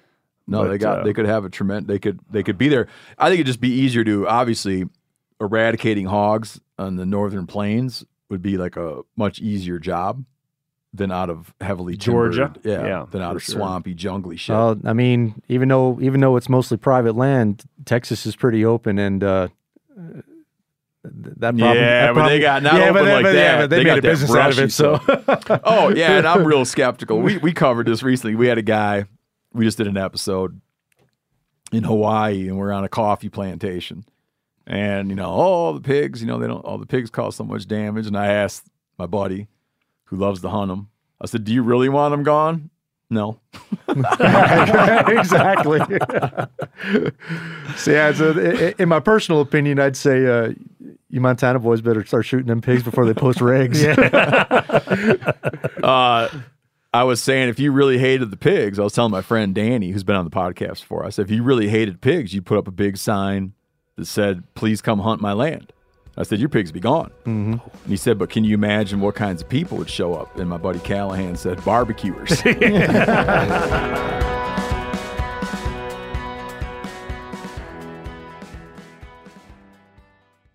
Did you know Rocket Money can cancel a subscription for you? They'll even alert you when there's been an increase in a subscription price and negotiate rates for you. I can see my subscriptions in one place, and if I see something I don't want, Rocket Money can help me cancel it with just a few taps. You wouldn't believe how many people are paying for subscriptions they don't use. This happened to me. It's annoying. This helps you find it out and get rid of it. Well, Rocket Money is a personal finance app that finds and cancels your unwanted subscriptions and monitors your spending and helps lower your bills so you can grow your savings. Rocket Money has over 5 million users and has saved a total of $500 million in canceled subscriptions, saving members up to $740 a year when using all of the app's features. Stop wasting money on things you don't use. Cancel your unwanted subscriptions by going to rocketmoney.com/meateater. That's rocketmoney.com/meateater. rocketmoney.com/meateater. Hey everybody, I'm talking here about Montana Knife Company from our very own state of Montana. This company was founded by one of the most experienced master bladesmiths in the world, Josh Smith, who over recent months I've become friends with, and my God, have I learned a lot about knives from this guy. Just a phenomenal hometown company that makes world-renowned knives. Josh has been making knives for 30 years. You get one of these knives up and open it, it is sharp like something that came from outer space. And here's the deal. They make knives that can be sharpened. You can work on these knives. If you don't want to work on them, you send it to them and they'll work on it.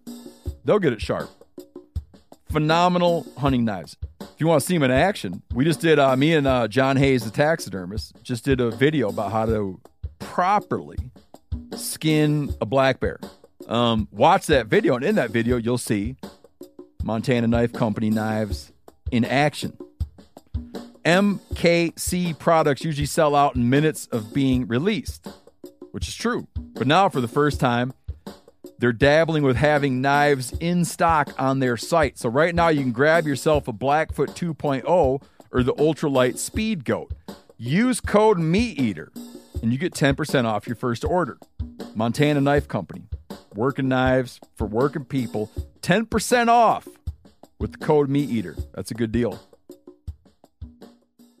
Man, I just got a new truck. Before I even drove my new truck anywhere, I wasn't going to drive it anywhere until I put a deck system in it. That's what a believer I am in decked. I always thought they were a great deal, but now they're even better because they have redesigned their drawer system and storage cases from the ground up. It's like, I didn't know there was a problem with them. I don't know, they seem great to me. Just an improvement on perfection.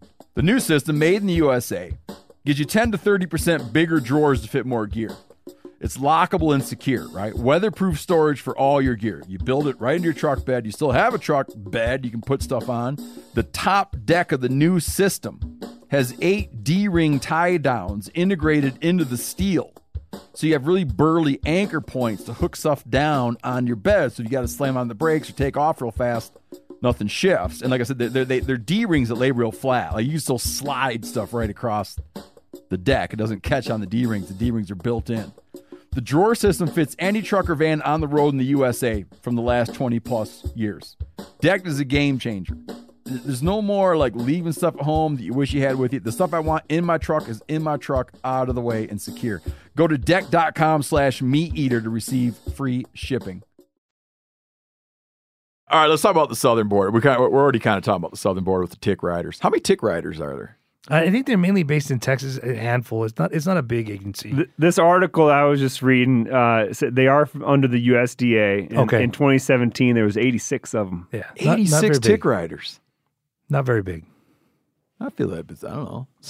You need to write a little ballad. Use your horse the or your ballad dogs. of the ballad of the tick I was going to say, rider. it's too bad Larry McMurtry's not still not around to write like a 1,000-page novel about tick He'd riders. be titillated to the extreme. Oh, you know you're talking about the double fence? Mm-hmm. I was on a friend's ranch not long ago, and one of his line fences was a double fence. Yep. And I asked him why why one of the line fences is a double fence, and I thought that it must have been some dispute, whatever. Like, who'd go through the trouble of putting fences like 5 feet apart, 6 feet apart? So I said, what's going on with that? And it's to keep, it's from keeping the cattle from stooping through the fence. Think of that. Stooping with the neighbor's cattle. Oh, so like keeping breeding populations away from one another? Yep. Yeah. Oh, wow. They'll stoop through the fence. Wow. Surprised me. Nature's always going to happen, right? How long have you guys been? How different is working on the southern border now than it was, 10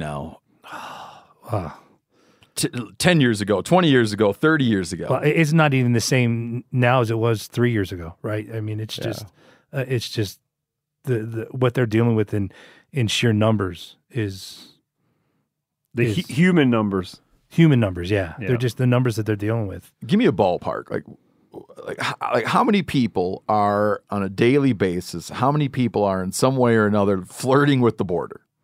Yeah, and I don't remember the numbers from last year. I think James is looking. I think we were for 2022 1 point. Border Patrol encounters fiscal year 22 was 2,214,652. And then I think 2021 was 1.5. 1.6. 1.6, yeah. So in just 1 year, 500,000 people, apprehensions. If you had so many Border Patrol agents that you guys could stand along the border shoulder to shoulder, would that completely stop illegal movement across the border? And so this is going to be my opinion. All right. So it's probably. So you're shaking your head no. No, I if there's money to be made, a smuggler is going to do something. Is going to try to smuggle something. So that I don't think that we will ever stop 100% of traffic coming back and forth across the borders. It's just not feasible. You got something you want to add? Well, you could put people shoulder to shoulder, and they're going to go to the air, or they're going to go or tunnel. They're going to go to concealment rate, through the ports of entry, and so it's how far are we going to dig into inspections more so than we already do at the international borders? Try and facilitate legitimate trade and travel takes a unique balance of enforcement and throughput in order to maintain our economy. So what is the answer? I don't know. But putting forth the best known practices of intelligence, surveillance capabilities, in order to get that traffic through at the ports of entry, but also block off what's in between the ports eventually, like we do. It's a delicate dance. Yeah. So everything we do, right? I mean, their counterintelligence, smugglers, counterintelligence is just as good as ours. They're going to see how we're reacting to certain traffic in an area, and they're going to change their tactics. And it's up to us to figure out how they've changed their tactics and react to it. So like you said, we can put 100%, shoulder to shoulder, and they're either going to fly them over because if there's money to be made, they're going to do it, or they're going to tunnel. You guys have we've had a rash of tunnels along the southwest border. They'll dig a tunnel and come underneath, or they'll expand on their concealment methods, like the tractor trailer down in Laredo. They'll do different things to try to get them across. If there's money to be made, smugglers are going to smuggle. Is there a part of the agency or a different agency that you guys work with that looks at it on a bigger scale, like a social scale? Like, what could we do so that there wouldn't be this money to be made, or wouldn't be this demand for these things that cause these issues? Or is there somebody working on it from that angle? Does that question make sense? That angle would be a consequence, right? Actions have consequences, right? And if it's a negative consequence, you probably won't do that action again. So the best method of stopping somebody from doing something is to have a negative consequence on their action, right? Mm-hmm. And that's the delicate dance, right? To operate within, as a chief patrol agent, I'm given the left and right boundaries from the administration, and it's up to me to figure out how to get from A to B within those left and right boundaries to deliver that consequence. I think what you're more referring to, I would say it does happen if you look at the way that the federal government might try to go down and engage with governments in Venezuela, governments in Colombia, about how to improve conditions, adjustments that they might make where they're not creating an inhospitable environment for people that then we have to deal with at our border. So like take some of that money and try to go to the root cause.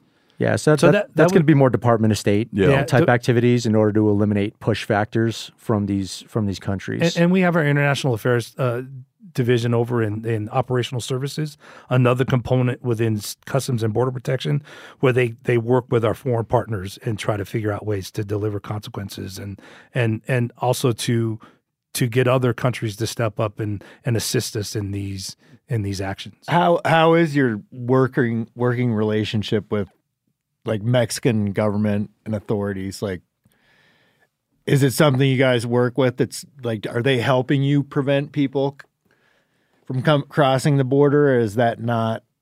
Well, so we work both with Canadian and South American. I think the relationship is pretty good, but the other thing is too, you have to remember, now we're getting into the politics, right? And the politics of Mexico and the politics of the United States are two very, very different things. So and those agencies that we work with down there, whether it's Sedena or any of those other countries or those agencies within the Mexican government, they have the same left and right boundaries that we do. So between the two of us, we're trying to find the best way to deliver a consequence or help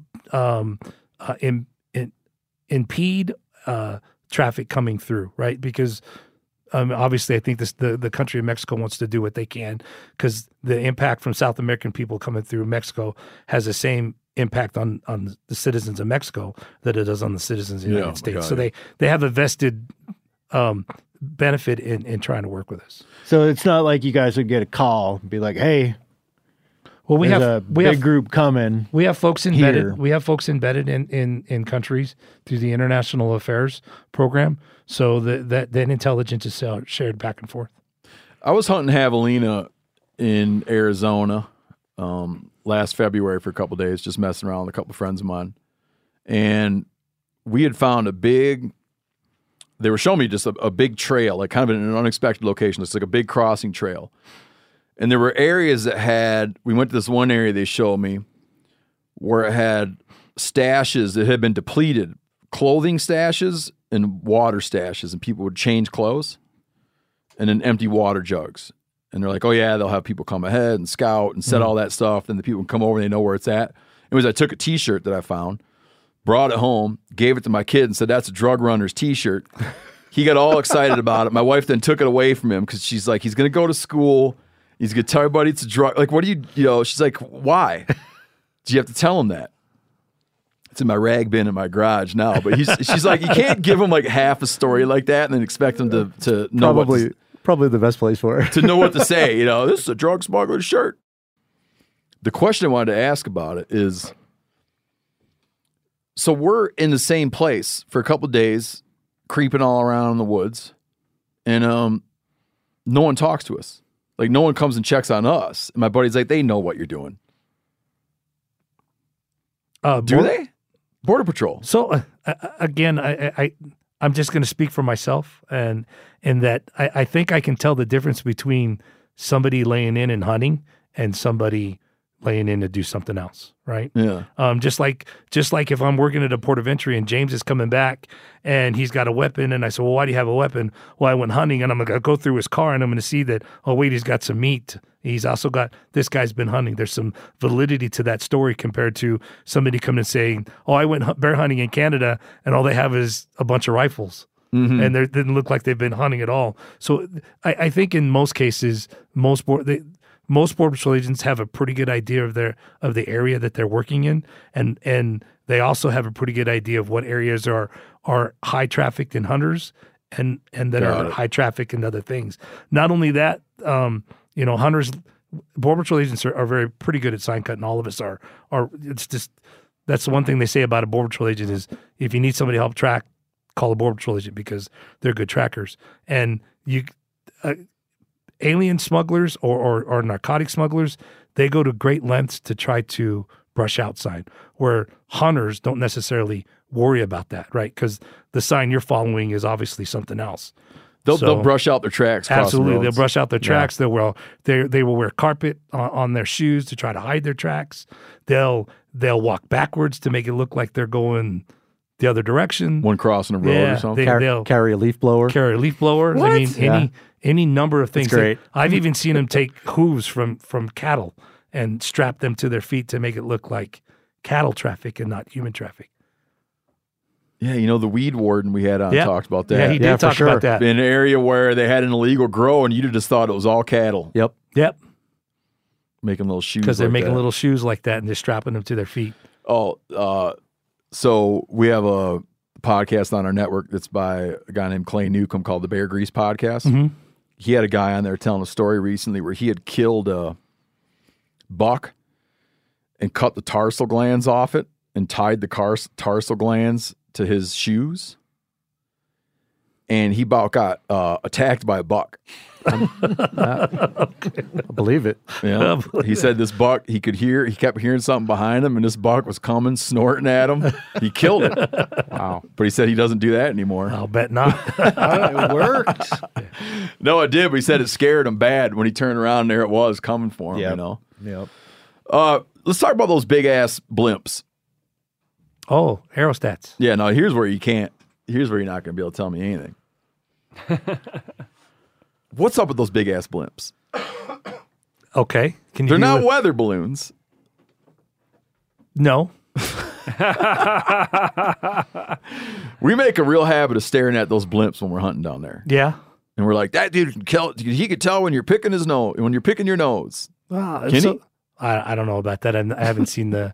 So the aerostats are just like you guys know on the Southwest border. We have a great deal of technology between the cameras and the lights and all that stuff that's gone out there. You guys have probably been down there. You've probably seen the scope trucks or the trailers that are lifted up in the air. Those are cool. Those kind of things. They're always up on the good glass spots. Yeah, they're causing problems, right? So we've actually gone up and leaned against the fences around that stuff glassing. Yeah, so the aerostat is just another, instead of having a helo or a plane flying, we can put up an aerostat and use the aerostat like a camera to look at an area to see where traffic is coming or if traffic is coming across as a way to identify what the traffic is and then give us an idea of how to interdict it.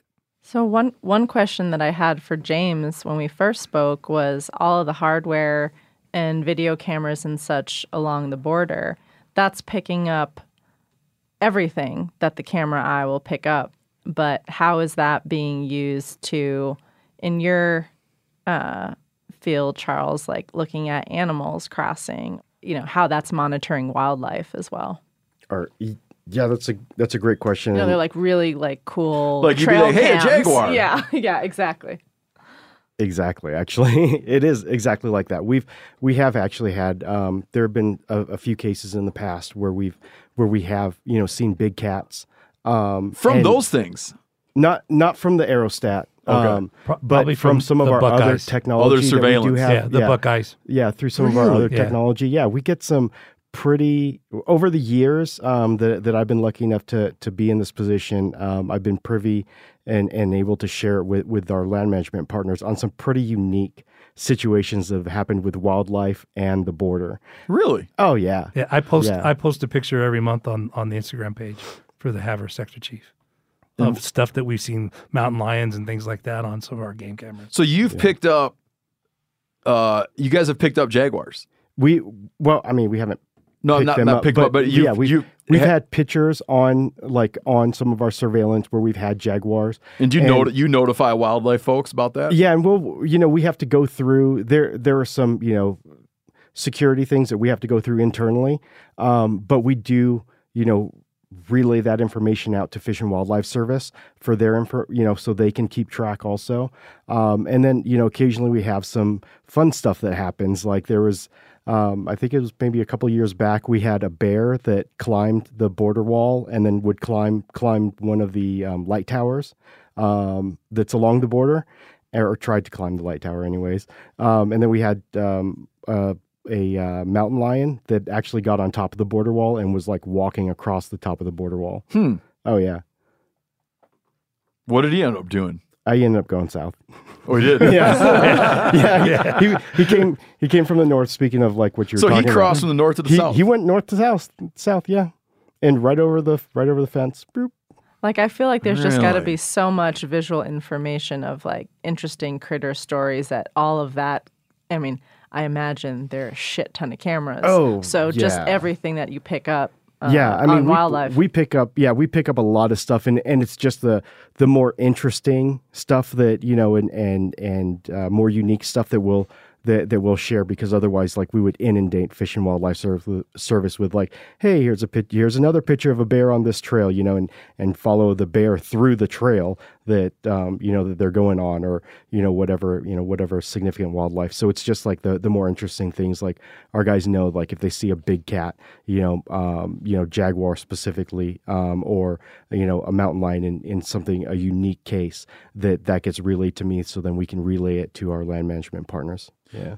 Let's say go ahead. An agent has a buddy who's a hunter. Great big coos buck walking around. And he sees like 120 incher on a camera. Is there anything wrong with him being like, hey, down kind of in that little zone of this creek there, I can tell you they're tight-lipped, because me and Eddie, when we were hunting javelina, we tried to hit up some Border Patrol dudes, and they were like, no intel. Oh, and I'm like, there's no way those guys don't know what's going on. Well, here's the thing. They're probably hunters themselves. That's exactly it. Like, one of the things that probably I think disintel they'll give I was like, you don't know where any javelina are. No, well, one of the things that I think a lot of people, don't. Maybe I don't know. I don't want to say they don't realize, but sometimes you got to remember is like our job as a Border Patrol agent is a pretty. I'm going to say it. Sorry, Chief. I'm going to say this. It's crazy. You're given, you're hired, and you're given training how to sign cut, how to do this job out in God's country, right? All across the southern and northern border, right? Sometimes you're alone. Sometimes you have a partner or two to work with you out there, and you come back and you do it again every day, right?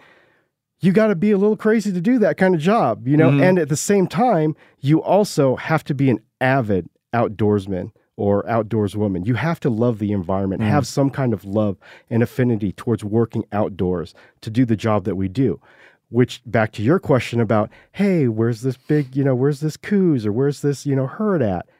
Well, most of us are hunters too, and so we don't want to give up what we may know as a good spot. I can see that. So that's more what I suspected. These guys played dumb about the javelina. I'm like, so best I can tell, you've been out here some number of days. Haven't seen nothing. So I'll tell you a good thing about Border Patrol agent, and it doesn't matter whether it's because there's a lot of times a lot of Border Patrol agents when they're working a load of dope, they'll go down and burn it just so the other Border Patrol agent doesn't catch it. So it's the same thing when it comes to hunters, right? And hunting, Border Patrol agents won't tell you a thing because they'd rather fail and not get it than see you be successful. Well, now I'm going to look at their little eyeballs. I'll be like, seen any javelina now? First, I'm going to be like, so you work for the Border Patrol, and I'll see what his eyes do, and then I'm going to ask him about the javelina. If you okay, let's talk about more about wildlife in the border area. Hey, Steve, real quick, just to interject that the big ass balloons. Oh, those are called, the acronym for those is TARS. It's Tethered Aerostat Radar Systems. Those are actually primarily for sensing the low air domain.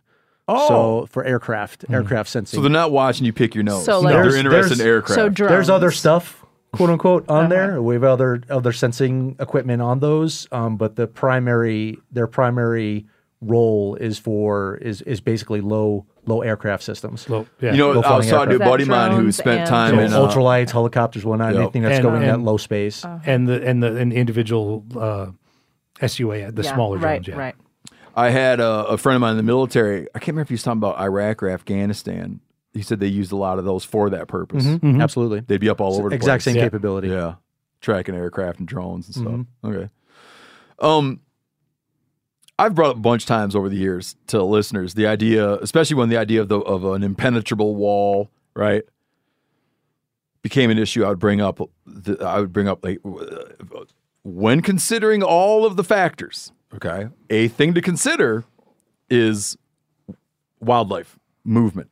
Okay. Yep. Not and people get riled up and they get pissed that you even mention it because how dare you question the legitimacy of it, of the wall. I'm like, I'm not. I'm just saying it's a thing to consider. But the more I think about it too, I'd have to imagine that there are, with just the amount of human traffic, human activity in terms of people crossing illegally, people trying to catch the people crossing illegally, all the vehicular traffic, then you add in the wall, it has to have big implications for wildlife. I'm going to answer this a little bit, and Charles, you can correct me when I'm wrong because I'm pretty sure I'll be wrong. I'll just talk about the section in Yuma, Arizona. So one of the problems they have in Arizona is, what's the lizard that's down there that you have to avoid? Well, I mean, there's the Gila monster, and they have these lizards that are all over, and we're warned to, when you see them stop, to run over, things like that. So the wall that's built in Yuma doesn't impede that animal's ability to go back and forth or in any direction. A lizard, right? Yeah. Well, I think people are more thinking about like mule deer, yeah. pronghorn. So it certainly does affect the ability for them. So I don't know. I'm going to let you answer a little bit because I think I'm going to get into trouble. That's okay. Yes, is there some kind of impedance? Yes, it's a wall, it's a border wall system though, too. That's the thing I think a lot of people don't take into account for, is that DHS isn't trying to put up just a border wall. We're trying to put up a border wall system. And that does take into account... Explain the difference between those two things. So when you say, oh, well, it's just, it's that wall. Well, yeah, it's just, we're talking about specifically just that one component of what should be a system, which is the wall. There is an enforcement zone or, some way for an agent to traverse that area, along with technology. So all three of those things working together, to help maintain the safety of the border. It's essentially of the nation. And so when you look at just the wall as the impedance, yes, there is that impedance, but Border Patrol, DHS, CBP, we are working with the land management agencies to address and mitigate some of that impedance on the environment and the wildlife. For example, in low water crossings, we have, gates there, so we can allow for the sheet flow of the water during rainy seasons, or outside of rainy seasons. If there's an event, we can, open up those gates to allow for the water to flow, which also allows for wildlife to cross through. Yep. Along with that, there's also, I just got back about 2 weeks ago, maybe a week ago. My dates are running together. It's been busy, but we just got back from actually ground truthing what are called small wildlife passages. Okay. So it's like what Chief Fortunato was talking about in Yuma. It's one of the places where this originated from, as they were putting in their border wall system, is along the border. Even though there are bollards on the border that are about every 4 inches, there's a circular bollard. And so you have a 4-inch gap essentially that lets the Border Patrol see what's going on south. So it provides some visual security for us of what's going on south, but it's just a 4-inch gap. Yuma sector started at the bottom, putting in larger gaps. I think it's like a 6-inch by 2-inch gap. So they'd notch out a portion every, I don't know how many feet of that, of the bollard, to allow for that lizard to freely go through. It wouldn't be impeded. In Tucson sector, and they're doing it in the newer border wall system that they started putting in. It was placed on pause on the January 20, but within the system, we started putting in small wildlife passages. So in order to even put those in, we got with Department of Interior and Department of Agriculture, being Forest Service, essentially, Fish and Wildlife Service, Bureau of Land Management, National Park Service, all the land managers that were along the border. We got with those land managers and we talked with them about, hey, we want to put in these small wildlife passages on the border wall system to allow to better allow for wildlife to migrate through the border wall system. And what we did was we let them pick the locations of where they think it would be adequate to put these small wildlife passages in. But then we also got with them physically, went out to the border and said, okay, this is a GPS location that you said you would like to see this passage, because they had the information on where wildlife would traverse. Yeah. And if, there were some places where they looked and it was already in a wash, there was already a gate we were putting in there. So we would say, hey, what if we move this up into a little bit higher ground? That way it's going to be in a place where wildlife can pass through, and it's not a wasted location because there's already a gate at the bottom of this wash. Let's maybe put it a little bit higher. When you say small wildlife passage, like what size animal are we? Like a deer could pass through this, or not? A deer is, I wouldn't consider a deer small wildlife. I'm talking the size of the hole. So the small wildlife is smaller. It's not describing describing the kind of wildlife. The kind of wildlife. Okay. So like it's essentially, the gap's going to be about 8.5 by 11. So, and really when you're thinking about it, or when you look at that, that's a pretty significant amount of space, because like I said, the original gap is only 4 inches, approximately 4 inches. And so I just don't want anybody to go down there and go, oh, that Trost guy said it's, 4 inches and this gap is 3.75, or it's 4.2, whatever. But it's approximately 4 inches, right? So we're essentially making that gap, almost doubling the size, the width, and then we're increasing it, 11 inches up. So we came to that. It was years back when they actually came to the reasoning why. I'm not exactly sure what the reason why. Essentially, it's that the reality is that most normal human beings that are going to be coming through the international border, they aren't going to be able to fit that. Got it. The amount of wildlife that can fit through that is, greatly increased, because just from putting that kind of passage allowable for the wildlife to go through. Imagine a chart that has 2 lines on it. One is, let's say one line is spending on border security, U.S. spending on border security in the southern border, and the other line is traffic across said border. They rise in tandem. Or don't they? We're spending more and more and more, but more and more people are coming across. if you like, let's say you drop the spending line, would the other line increase even more? Oh yeah, the gap would just decrease. It'd be like You think so? It'd be an alligator mouth. Like if there was no obstruction whatsoever, you feel it'd be like I'm asking an obvious question. Like no obstruction at all would be more than whatever million people. Yes. I'd hope. I mean, I'd have to think so. Yeah. Again, it goes back to that, like I talked about the consequence, right?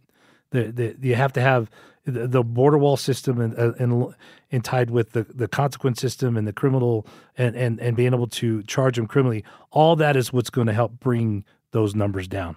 Without it, it's just going to continue to fly because there has to be a consequence, and that consequence has to be greater than the amount of money that smugglers can make.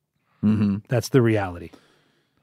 Where do you you see, I don't even want to ask because you won't be able to answer it. But I think I was going to ask you where we sit right now on consequence.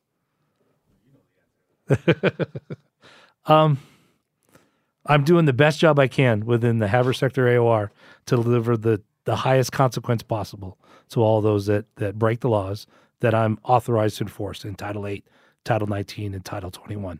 So we levy Title 21 fees if you come across you come across the border. If you're Canadian, you come across the border through a POE and we apprehend you. We're going to deliver you a consequence either through Title 42 or Title 8. So Title 42, expel them back, or Title 8, charge them with illegal entry in the United States. And I'm also going to hit you with a $5,000 fine for evading inspection at the port of entry. Mm-hmm. So we're doing everything we can to deliver the highest possible consequence that I can, knowing that the U.S. Attorney in the state of Montana is going to charge. They have their responsibilities and they have their prosecution guidelines. I have those prosecution guidelines, and I do everything I can to prosecute and deliver a consequence to anybody that enters or any crime that's committed within my AOR within those prosecution guidelines. Do you get more trouble from crossing the northern border than you do the southern border? Like, is it more illegal?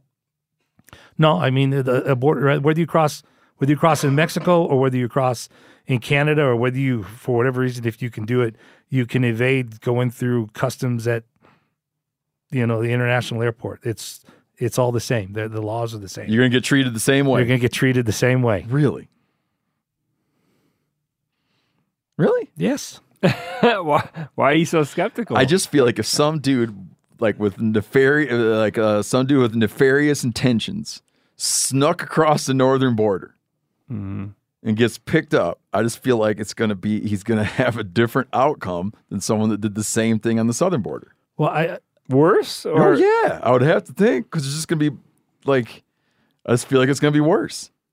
No, so again, that goes down to the prosecution. Like you'll be given a trial date and turned loose. I guess it depends on the parameters of the case, right? So in some of those things, right? So as the chief of the Border Patrol, the only thing that I can do is interdict and charge and build the best case that I possibly can. For that person to actually be held in custody, that responsibility falls to the Director of Immigration Customs Enforcement. Mm-hmm. So the Director of Immigration Customs and Enforcement is housed in Salt Lake City. It's his responsibility to find space for whoever I apprehend. If he doesn't have the space, he has the authority to release that person into the country with a court date. Okay. So I have no control over that. I can utilize whatever network I have and whatever arm twisting I can or whatever pleading I can, whatever relationship I have with them. Hey, this is the one guy I think that you really need to hold. But ultimately, it's his decision on whether or not he holds him. And then the same thing when it comes to the actual consequence. I have no control whether the assistant U.S. attorney in Missoula, Montana, prosecutes that person that we apprehended and charged. All I can do, and this is what I tell my agents all the time, our responsibility is to protect the homeland, and if somebody violates that protection and violates a law, our job is to apprehend them and charge them. Once we're done with that, our bullet's downrange. Everything else that happens after that, we have zero control over. Whether they get held is up to somebody else's responsibility, and whether or not they get charged, or whether that charge is dismissed, or whether that charge is plead out, is at the responsibility of somebody else. I hear from friends of mine in law enforcement that sometimes people will develop, like people in the field will develop a little bit of fatigue about doing their job, but not being happy with, you mentioned the downrange bullet. Yeah. What happens to it once it gets downrange? That it leads to fatigue and a little bit of ambivalence. Well, and I'm just going to speak for the agents that I supervise in Havre, and it's probably typical of most Border Patrol agents, probably even the four of us sitting in this room. As a Border Patrol agent, it's just not good enough to apprehend them to charge it. We want to see, we want to see something happen to them. And because we're all type A personalities, and because we believe in protecting the homeland, and we believe that as part of doing that job is bringing a consequence to somebody that breaks the law. And yes, that the fatigue does come in, because all in all, and you guys correct me if I'm wrong, an agent gets sick and tired of doing the best job that they possibly can to see them just walk away with So and it's not just the Border Patrol. Like you said, it happens all the way across law enforcement agencies. It even happened when I was a police officer in Colorado. You would charge things, and often the attorneys that decide how things go decides the ultimate thing that happens with that case. So I know that that is one of the big challenges that we're facing in the Border Patrol, is that our Border Patrol agents are working hard every single day, and they voice to me that they're sick and tired of working hard and not seeing a consequence delivered. And that's my job, is to try to make sure that those consequences are delivered. I know where this happened. I don't want to get too many details, but I got a friend who his buddy owns some retail space, and he had a woman leave. He rents his retail space to a major drugstore. Okay. He watched a customer of his leave the store and get mugged and have her bags and purse stolen. And he couldn't get the cops that were there interested. And this is nothing to do with your department. Mm-hmm. He couldn't get the cops interested. And the cops said to him, "Oh, what would you like me to do? Apprehend him?" Well, I can tell you, like the apathy, right? Yeah, and I get that that's a police officer needs to have a talking to. I can honestly say that if a Border Patrol agent was standing there, I guarantee that person would have been apprehended, whether they were on duty or not. Right, James? Right, Charles? Oh yeah. They would have jumped in, and that guy would have been apprehended.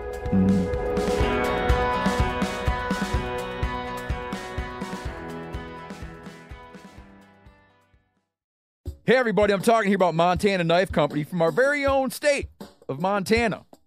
This company was founded by one of the most experienced master bladesmiths in the world, Josh Smith, who, over recent months, I've become friends with, and my God, have I learned a lot about knives from this guy. Just a phenomenal hometown company that makes world-renowned knives. Josh has been making knives for 30 years. You get one of these knives up and open it, it is sharp like something that came from outer space. And here's the deal.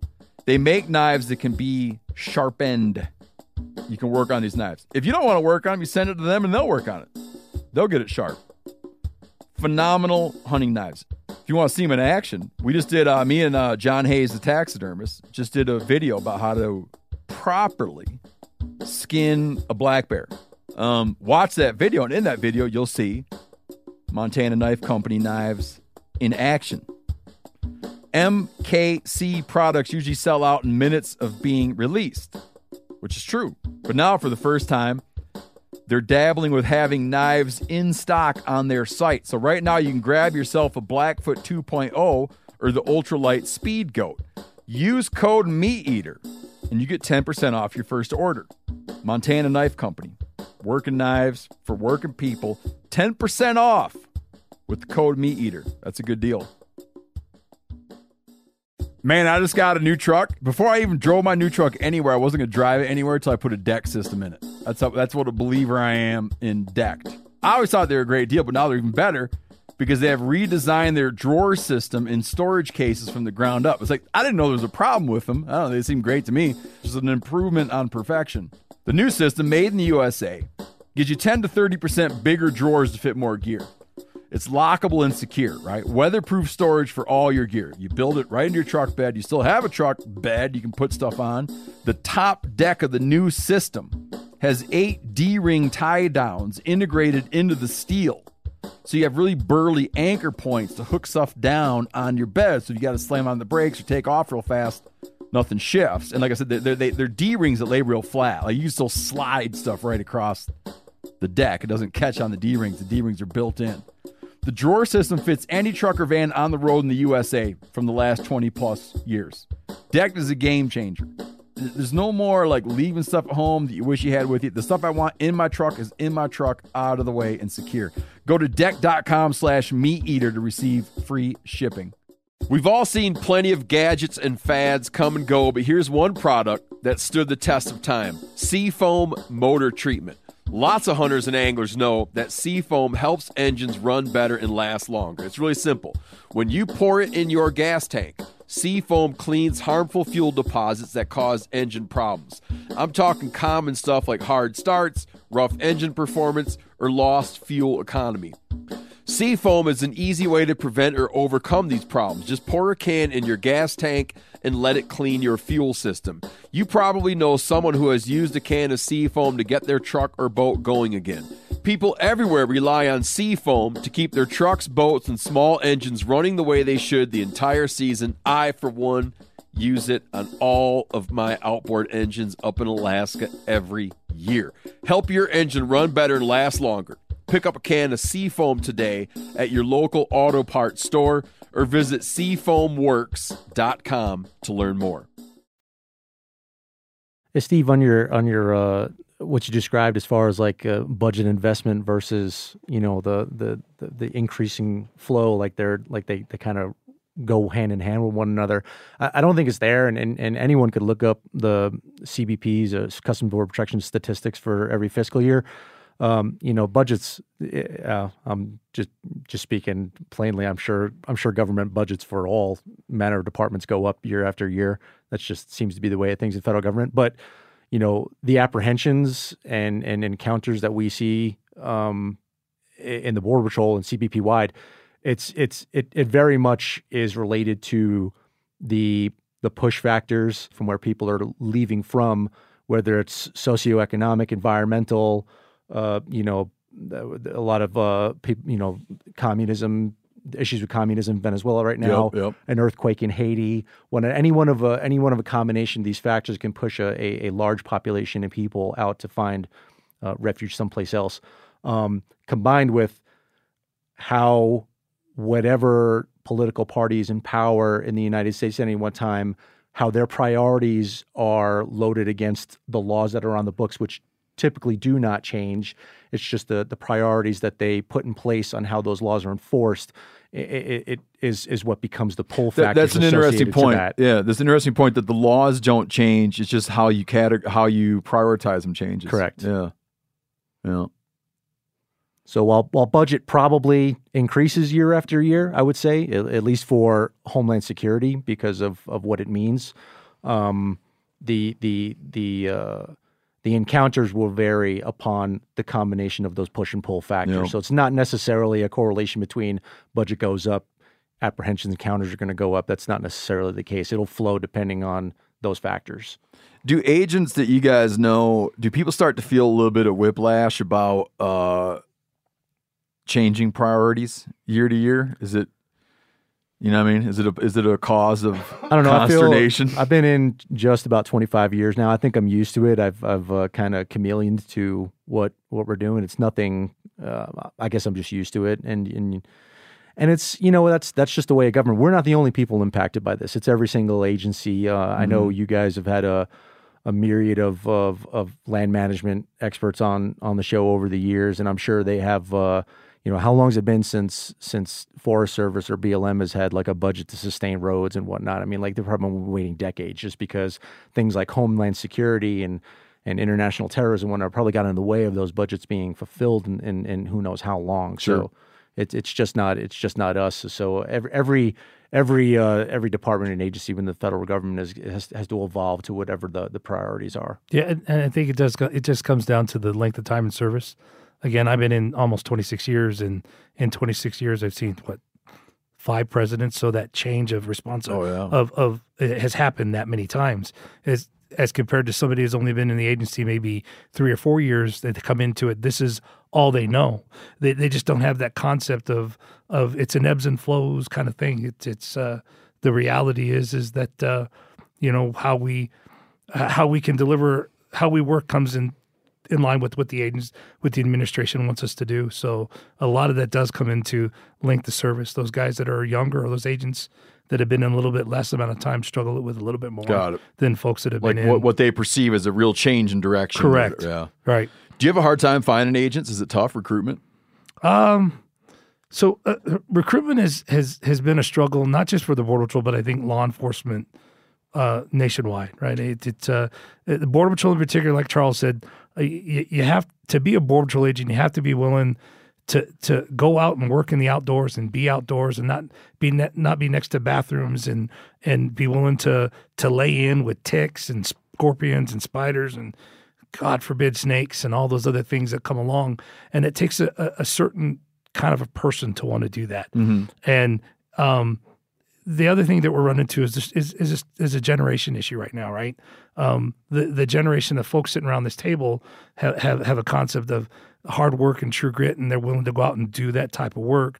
The generation nowadays is not that they don't want to work hard; they just want to work as hard as they can for as little hours as possible. Yeah, they want to fish walleyes and get as much money as they possibly can. He's talking about Seth the Chester, right? So that they can go do that. So they can go enjoy life, right? They don't want to live to work. They want to work as little as possible and make as much money as they possibly can, so they can go fishing, go kayaking, go hiking, world travel, do those kind of things. So trying to find people that want to do both of those things is becoming difficult. Speaking of that, is there places around the country that are like choice posts for Border Patrol agents or just employees in general? Like hunting and fishing places, agents? Yeah, like places like that's the place to be. So I guess it depends on the person, right? There's a lot of folks that are here in Montana. Part of the reason why they wanted to come to Montana is because of the ability to do that kind of things. I think a lot of folks live in Arizona so that they can have those kind of concepts. There's a lot of folks that want to go to the Rio Grande Valley because of their fishermen. They want to go do the offshore fishing and things like that. So yeah, there's a lot of folks that want to do that. The problem with the Border Patrol that most law enforcement agents don't have is we're constrained by geography, in that when you come into the United States Border Patrol and you get hired, you're going to one of the 9 Southwest border sectors for your first assignment. So really, yeah, you're not. You don't start in the north. You don't start in the north. No, in fact, I went north to Grand Marais, Minnesota in 2001. It took me 6 years to get there. They send you to the south. You go to the south. So when you come on, and the difference between now and when we all came in, I didn't get a choice. I got a FedEx man who said, "Hey, congratulations, you're hired by the U.S. Border Patrol. You're going to McAllen, Texas." And I had to look on a map and say, where the hell is McAllen, Texas? On an atlas. Yeah, on an atlas, not on my phone. I had to look on an atlas to see where McAllen, Texas was. But nowadays they get a chance to pick. So as they go through the process, and of course they have the technology at the tips of their fingers, they can look on and see, well, I don't want to go to Presidio, Texas, because all you got to do is look on a map and see where Presidio, Texas is, and realize it's 8 hours from anywhere, right? So, I'd rather be in San Diego, California, right? And so that comes down to the mentality too, because we're going out and cabbing these kind of people, and we've got folks, and it happens today, that are from New York that don't even have a driver's license. They get a driver's license to get a job as a Border Patrol agent. So they've never driven a car until they go to the Border Patrol Academy, and we teach them defensive driving and high-speed tactics. James, was that you? When I showed up in Del Rio from the Bronx, New York, everyone in Del Rio was asking me, you drive? And I'm like, I've been driving since I'm 16. What are you talking about? Oh, really? Okay. And then that wasn't me. And the opposite side too. I'm from Colorado. Grew up and was born and raised in Colorado, and I went to McAllen, Texas. And one of my classmates sitting on the plane with me, he's freaking out. It was the first time he's 28 years old. First time in 28 years he's ever been on a plane and left the state of Texas. Huh. Never been out of the state of Texas in 28 years until he got on a plane to fly to Charleston, South Carolina to go be a Border Patrol agent. I once read that, I don't know if it's true, man, that someone from like a citizen of Texas is more likely to leave the state than the citizen of any other state or some shit like that. But it didn't make sense. 'Cause I thought about, what about people in Rhode Island who can't go get a cup of coffee without leaving the state? Yeah. I shouldn't even bring it up. Yeah. So there's something to this, though. Yeah, so the recruitment is tough. They have a high likelihood of going on vacation or something. I don't know. So recruitment is tough because we're trying to have that dynamic of folks that want to go out and work in the outdoors and encounter large groups of people, right? As a police officer in Colorado, the largest apprehension or arrest I ever made was maybe 2 people at a time. And after going down to McAllen, Texas, one of my first apprehensions, 150 people. So how do you go from, and you're the only one, right? So how do you go from maintaining control of 150 people? Because let's be honest, if they want you, they're going to take you. Well, yeah, you could be the baddest guy in the world. You're just like, stick them up. Yeah, and all 150 people. No, so it's kind of funny. You could do things like, so what I did with them is the first thing we want to do is identify whether they're from Mexico or from another country. So I had 150 people walking out singing the Mexican national anthem just to keep them occupied, because it's the only way I can control 150 people. I had 2 sets of handcuffs. Who am I going to pick? Right? You just get them all singing the national anthem as you're walking out of the trail for the bus to come pick them up. So it's an interesting dynamic to find people that really want to go out and step in and do that type of law enforcement work, especially when they can go work for Bozeman PD and patrol here in Bozeman, or even work in Denver, Colorado, or Kansas City, Missouri, and just patrol and have backup 30 seconds away. For us, backups in a lot of cases, minutes, 10, 15 minutes away. So how many agents do you guys lose on like every year in the line of duty? The ebbs and flows. We lost almost 52 CBP wide, probably because of COVID in the last couple of years. Okay. I think we're at 2 or 1. I think we're at 1 or 2 so far for this year. Okay. So it's up and down, right? It's up and down. There's no way for us to depict that. What's a pathway into that line of work? To Border Patrol? Yeah, like how do people flow, right? Like you wake up one day and you be like, man, I want to join the U.S. Border Patrol. There's a variety of ways that people get involved in it. Me myself, I grew up in a neighborhood in New York City where, most of the guys that I knew, you grew up, became a cop, fireman, or construction. And I was going after the police route and taking police exams all up and down the East Coast, the North Atlantic coast, and Border Patrol just happened to be the first one to send me a letter of acceptance. So I jumped in blind, and it was the best thing I ever did. Mm-hmm. But there's CJ programs across the country that try to place their students into different law enforcement paths, and then. For us, a third of our workforce are veterans, so it's a natural. Oh, is that right? Yeah, right. About a third of the CBP workforce is veterans, and so it's a natural transition. Plus, they carry over a lot of their benefits and whatnot. So if they're mindful of that, they're able to bring over their federal benefits and time and service from their armed services to the Border Patrol. And you get to add that to your retirement? Yes. Yep. Oh, no kid. Yeah. And so we get a lot of folks that want to jump from state or local law enforcement to the federal. So the pay is a little bit better on the federal side than it is in the state. But to your point about recruiting, it's like all other things. 2020 was a referendum on law enforcement. Goes without saying. Nationwide, it forced agencies to take a look at what policing in general meant. We're no exception. And focusing on how to bring in. You guys look at reactivating hunters. It's one of your tenets that you guys, we're very much in the same situation. Actually, I think all industry is looking to trying to get people back to work in some form or fashion, but we're because of how scrutinized law enforcement as a whole was from 2020 through now, it's made it tough. And while as they say, the economy is kind of difficult right now, my daughter, good, bad, or indifferent, had the choice of going to school, finding a blue collar job, going to college, or trying to get on YouTube and make $1 million a year or something like that. Like that's an actual viable option, which blows my mind nowadays.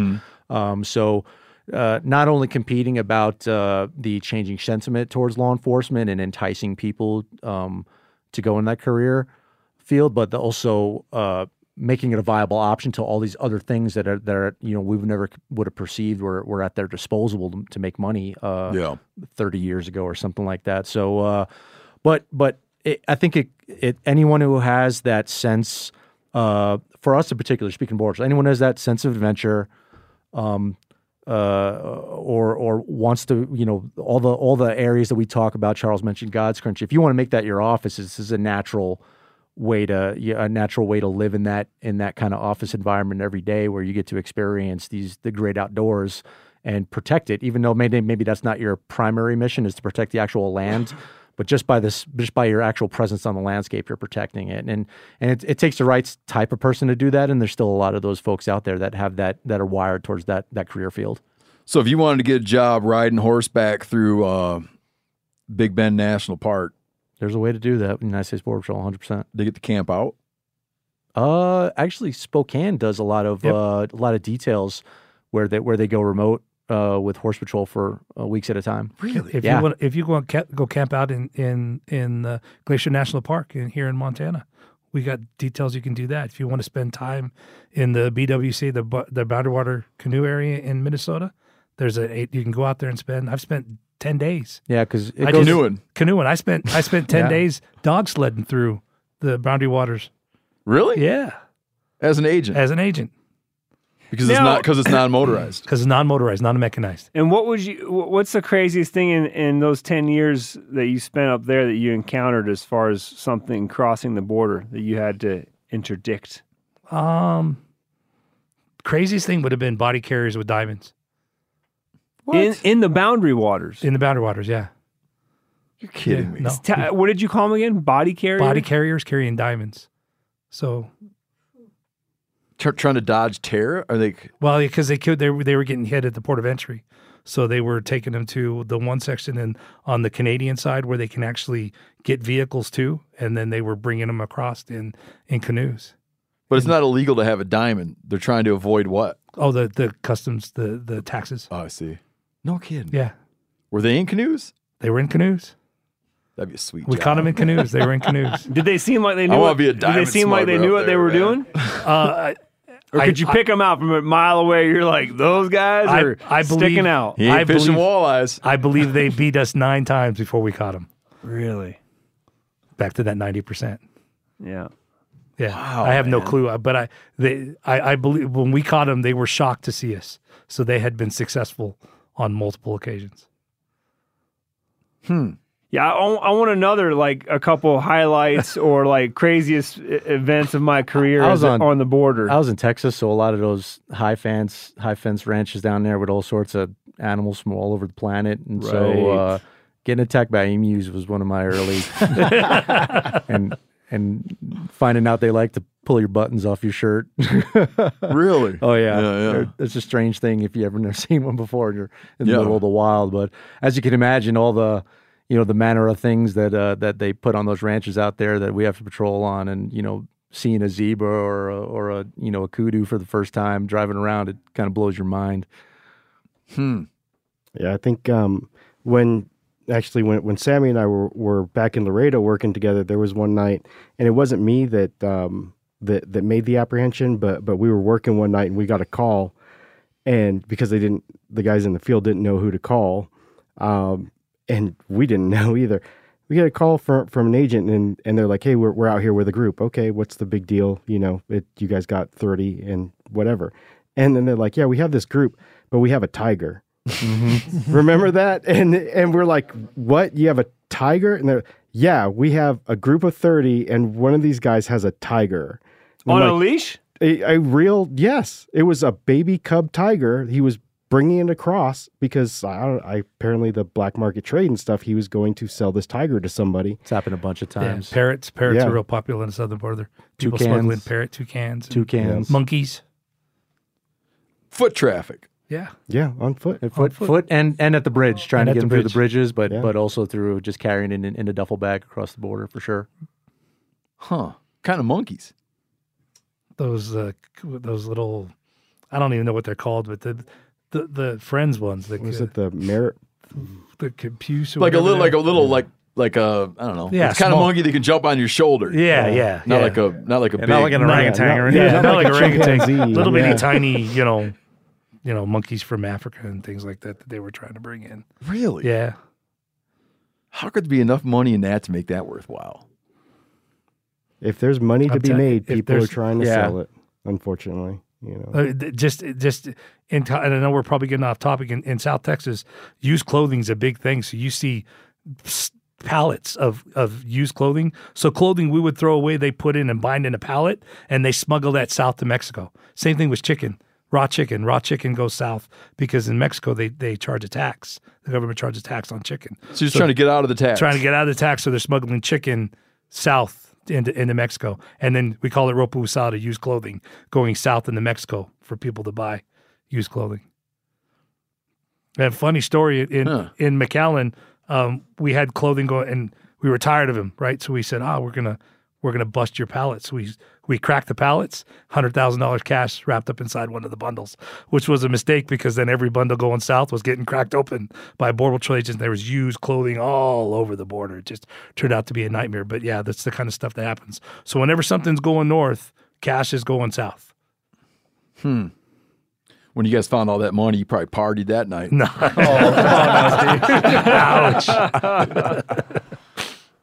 Yeah, avocados is also a big thing. Avocados coming north. People smuggling avocados to avoid taxes. Well, to avoid taxes, and then the avocados in Mexico are actually quite a bit bigger than you can the California avocados. So in Texas, avocados are pretty big. People smuggling avocados across. So if you can go to Mexico and buy an avocado, but they take out the bone. It has to do with the bone. There's some sort of agriculture or some disease that's in the seed or so the they bone. dodge that by smuggling. So they dodge that by smuggling them north because they can get more money. And obviously, if you hold a Mexican avocado next to a California or Texan avocado, it's like a softball to a baseball. So avocados are really popular. Cigarettes on the northern border, no? Cigarettes on the northern border, especially over in New York. Going north or coming south? Both. They call them toonies. You go into the Agnesasti territories and buy. It's really kind of crazy. It's the equivalent of a carton of cigarettes, but they're just thrown in a bag because they're nondescript, My buddy had a girlfriend in Canada she only had one leg, and she would put all kinds of cigarettes in her fake leg. Oh yeah. Every time she went across. Yeah. She'd come over to the U.S. and then fill her fake leg with cigarettes to go back to Canada. Which brother was this? No, a buddy of mine. Oh, buddy. Okay. Yeah. Fellow named Kurt. So if there's money to be made in smuggling it, they're going to do it. Yeah. We all thought it was funny. I never thought to report her. Yeah, I've it seen. just seemed semi-harmless. Yeah, boots. And then when you start talking about Western boots and things like that, of course, reptile styles and things like that, a lot of those things are restricted from coming in. So you'll see loads of boots coming across and reptile belts and things like that. Like wildlife trade. Yep. Huh. Do you ever see when we're down there across and they have a thing about all the cats? Like ocelots. And what else they got in there? Turtle shells. You know that big poster? Yeah, I know the poster you're talking about. I can't remember all there's a bunch of birds on it. Just like the wildlife trafficking business. The stuff that our counterparts, the Office of Field Operations, ladies and gents at the bridges that come across, the ag specialists that have to go through people bringing in fruit and all that stuff. And usually they're, most of the stuff they're looking for pests. Anything, any kind of, beetle or larva or something that's in with like a dozen roses or some kind of whatever fruit you're bringing over. But they're the ones that run into like the really, really wacky stuff from stuff that just shows up that these people bring because it's a totem or something like that. And who knows where they got some kind of crazy dried up endangered frog from down in Chiapas, Mexico, and then they're bringing up and it's common for these things to just be part of their kit that they're bringing with them. Oh. What else you got, Corinne?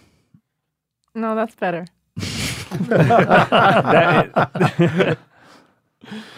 All right, what do you guys have that you want to add that we didn't get into? Charles, I think a little bit about the efforts on the organ pipe pretty unique. Yeah, I think, I mean, one of the cool things, like we talk about, you guys talk a lot about conservation and the use of public lands and how, how hunting and, and the general population impacts the environment. One of the things that within Border Patrol, I mean, there's no doubt about it, like the job that we do, there is an impact on it. And over the years, like in Organ Pipe Cactus National Monument, for those of y'all that don't know, it's a huge national monument on the southern border of Arizona. The majority of it, the whole southern border abuts the international boundary with Mexico. And, there's a lot of stuff that had happened over the years on that property. One of which was the unfortunate death of Chris Egley, and that came about through drug trafficking. Well, I didn't know that was on the monument site. It was. Yeah. It occurred on the monument. I believe in 2003. I believe, and I apologize if I don't if I'm getting the date wrong. But because of what had happened, Department of Interior actually put up a border fence on their property. Mm-hmm. So they installed a vehicle barrier on there because Chris was killed from cross-border traffic that included a vehicle driving driving through the international boundary onto the park. And so again, Park Service put up that fence. And that was just that. Unfortunately, that was one of the biggest events, but it was a common occurrence that people would drive through Organ Pipe Cactus National Monument. Mm-hmm. And so there were hundreds of what they consider, what Park Service considers, wildcat roads or unauthorized vehicle roads. And the majority of Organ Pipe, it's designated wilderness. So there really shouldn't be too many roads unless it's been stipulated within the wilderness designation. It's a United Nations protected site or one of those designations? One of those UNESCO sites? Yeah, I believe so. That I'm not sure of for certain, but I know it's designated wilderness, and there was, over the years, because of cross-border traffic, hundreds of miles of these illegal roads. Did Border Patrol use them? Did the public use them? Yes, because they looked like roads from people just, driving across. We got some funding from I believe it was the Secure Fence Act. We got some funding to work with Department of Interior to do some remediation work along the border. One of the projects that we jointly worked with Department of Interior and National Park Service on was to do some road remediation on Organ Pipe. So what that basically entailed is we took aerial photography of the park. We looked at all these roads. We looked at where Border Patrol had infrastructure, where the park had infrastructure, what roads were the traffic patterns for illegal migration or illegal crossings. And we overlaid all those. We got together with Park Service, and we were like, hey, there's all these roads here. We have some money to do some remediation. Let's start closing some of these roads. Mm-hmm. And so we spent a lot of money on taking these roads where, hundreds of miles of roads, and we would see that these roads were going, 4 or 5 roads going to the same place. Well, really, what's the need for that? Let's start closing some of these roads. So we use that money to do things like what's called, I learned the term vertical mulch, where you put up stuff on a roadway, or you put stuff, you put foliage and landscaping on a roadway, so you make it look like it's no longer a road, and you just go as far as like the eye can see, or a couple hundred yards. Yeah. So and then you can put a sign. What's the term there. again? It's vertical mulch. Huh. Yeah. And so, and I was just like, oh, that's interesting. So we did that on a whole bunch of roads. It ended up being like over 200 miles of roads on Organ Pipe that we were able to to close off, and that defragments the landscape. So now the wilderness, the wildlife has more of an area to roam. They aren't like running into a road every couple hundred yards or something like that. There's more area for wildlife to thrive, and the visitors to actually visit and not feel like they feel that one of the characteristics of wilderness, they feel that solitude, because you run into a road when you're in the middle of wilderness, you don't really feel alone at that point. Sure. Right. Even though you may not see somebody on that road, that moment is kind of if you will. But yeah, overall we restored like over 200 miles of road.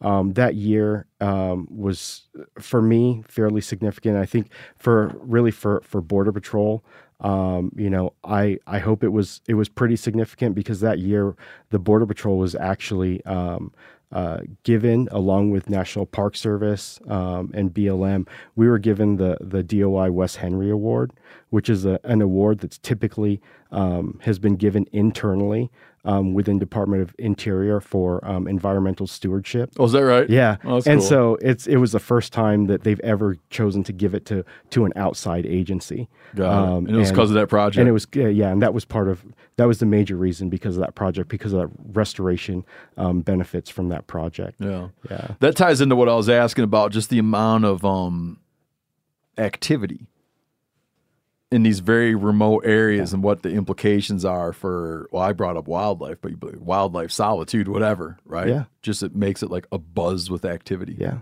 Yeah. And that's what that border wall system helps to do realistically for both sides.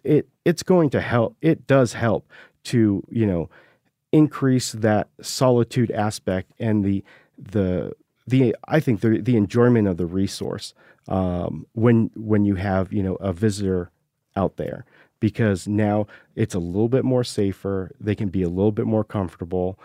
Going back to what I was talking about with that road restoration and the unfortunate incident with Chris Egley, because of that, the Park Service actually closed like 60% of their park because of that. Did they really? Yeah. Because of the restoration efforts that Border Patrol worked with Park Service, the park's 100% reopened now. So this area that had been closed for, at that point, 15 years, we were able to reopen that, and now not only can the visitors go out there, but Park Service, their researchers and biologists can go back out there and do their research, and do what they need to do to help, catalog, the cultural and the environmental significance of that area. No, that's great. Yeah. Did closing those roads limit the illegal traffic, or did the illegal traffic just change its method? Well, it's, yes, really. Yes. Yes to both. Closing it was, again, just part of the whole system, because we had the infrastructure on the southern border that helped prevent the vehicle traffic to go over, and then you have agents. It wasn't just like we put up vertical mulch and walked away. It was a joint effort between us. We put up the vertical mulch. We had Park Service come to our musters, talk with the agents, tell them about, the significance for the area, why we need to use certain roads. We kept our agents accountable by making them call in, and they call in when they go on these off-road, unauthorized roads. Essentially, they're now called temporary tactical infrastructure, and they call in when they're going off that road, so we can keep account of, okay, are they using them, how often, and if we need to adjust those. And we still go through every few years. We go through what is currently there, and we'll close off roads that need to be closed off if we need to create or utilize a new path that's been utilized. We work with the land managers to see how we can affect that. Sometimes it's not necessarily a 1-for-1, but sometimes it works, more in Park Service favor. Sometimes it works more in BP favor, if you will. But there's still that dialogue that we share with the land manager. You happy now, Corinne? Mm-hmm. I want to talk about the pronghorn rescue. Okay. Because I didn't know that the Border Patrol did this until I actually got into this program. but it is one of the funnest times that I have, and thankfully I get to have it almost every year. So the Border Patrol works with Fish and Wildlife Service, the Sonoran Pronghorn, out there in southern Arizona on the Cabeza Prieta National Wildlife Refuge. Mm-hmm. So we meet throughout the year, but their big thing is that it's called the Pronghorn Roundup. Okay. In December, before December, sometime we set up, I think it's around September, October, we'll set up BOMAs, and they'll capture some of the pronghorn that are on Cabeza Prieta. And then in December, Fish and Wildlife Service. Hold on, what is a BOMA? A trap? A BOMA's like, yeah, it's almost like a trap. They're like 3 semicircle enclosures. Corral. Like a corral? Yeah, like a Okay. corral. Mhm. Yeah, like a corral. So they'll get as many pronghorn as they can into this area. And then in December, we get together, we being Fish and Wildlife Service, Bureau of Land Management, Park Service, Arizona Game and Fish. They have contracts with various veterinarians to come out, and we'll go in, and there's various steps to the process, but we take out the pronghorn one by one. We carry them out. They get vet checks, new radio collars if they need collars, and then we'll redistribute the herd depending on where they need to go. Because again, going back to that Secure Fence Act funding in early 2000s, the Sonoran pronghorn was another research funding string that we utilized. There were about 50 pronghorn on Cabeza Prieta at the time. Currently, I want to say it's somewhere around like 450. A few years back, it was like a little over 500. But there's been droughts. There's been some other issues. Yeah. Is it a hunted population? It is not. It's not. It's not. It's an endangered species. And so they've been working to reestablish on the Cabeza Prieta. I see. So it's like a restoration. It's a restoration project. effort. Yeah. Yeah. And it is crazy sometimes of the things that happen. Just trying to get these pronghorn out, because you got to go in. There's, I'd say maybe anywhere from 7 to 12 of us on essentially a tennis net. And they try to take, there's 80 in the first BOMA, and then they whittle it down. So they whittle it down into the second, and then in the final BOMA, they try to have like 2 to 3 pronghorn. So you have 2 or 3 pronghorn running around. You get this net, and you have to go in, and you're trying to net them, but they're very fragile. They're also super quick, and they jump super high. So a 3-foot net sometimes not even close to enough. Unfortunately, one time we were going in, and the person that was the lead netter, he had a catcher's mask on, and it was one of my first years doing this, and I was like, "Why is that guy wearing a catcher's mask? Like I'm holding this net, and I got gloves on and a hat, and I'm thinking, why is this guy wearing a catcher's mask?" Better question is, where's my catcher's mask? Yeah, I'm like, what did I sign up to do here, right? So then I hear the gate open, and then you got to be really quiet because you don't want to scare them. And I just hear go, go, go, go, go. And so we're starting to run to the door, and the guy slams the door shut. And I'm like, oh my gosh, what happened? Like now we all kind of sandwich at the door. And then they're like, hey, come here. They're calling another vet, a medic, and they go in there, and then hear some rustling. A minute later, the guy with the catcher's mask comes out. The mask is like on the side of his face. His nose is bleeding. His shirt's all cut up. And I'm just standing there like, I'm supposed to be next. Like, what is, like, I looked at what a pronghorn was. Is there really a pronghorn in this thing? Or like, is this some kind of weird, like, interagency joke?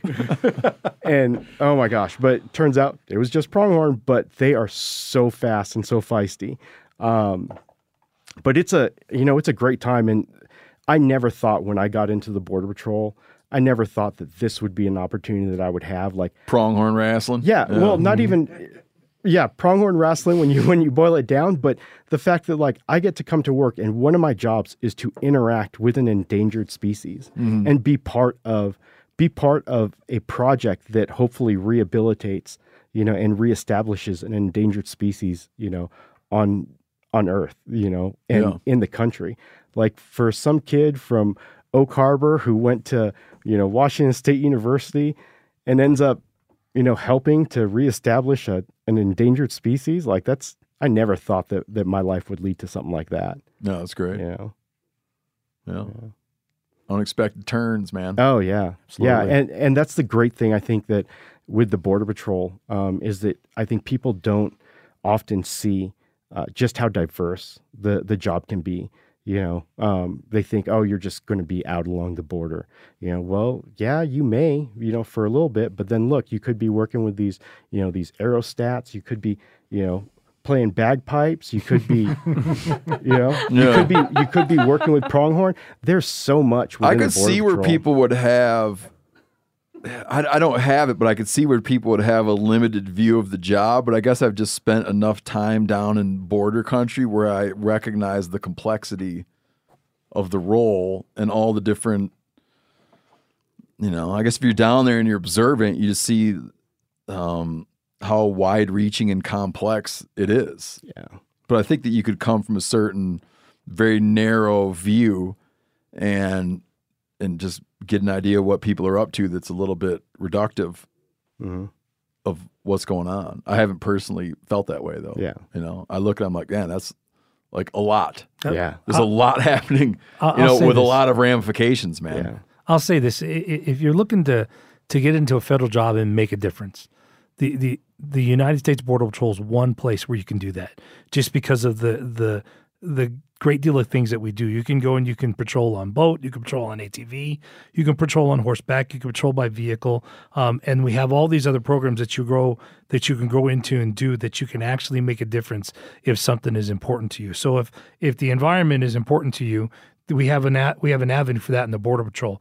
If wildlife is important to you, we have an avenue for that in the Border Patrol. If fighting narcotics is important to you, we have an avenue for that in the Border Patrol. So that's one thing the Border Patrol gives that most law enforcement agencies don't have, is they're sort of focused on one thing where we're trying to focus on, or we have to focus on so many other things just because of the virtue of the way we do our jobs.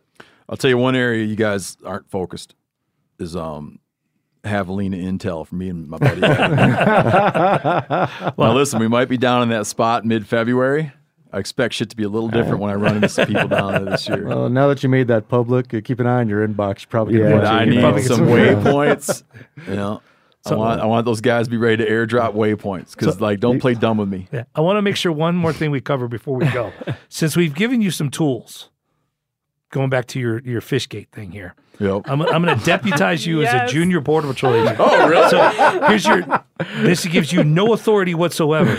But by all means, wear it with pride, and I hope you find a solution to the I'm gonna put it to right Fishgate. Here. Oh, when I'm doing my fish stuff, I'm gonna wear this. Yeah, I want you to be able to display some need sort to of save that for when you get your polygraph. Yeah, I want you to be able to save that when you hook them up to the machine. And you start watching them, this will give you that opportunity. Yeah, they're gonna get their eyes are gonna be twitching just seeing that badge.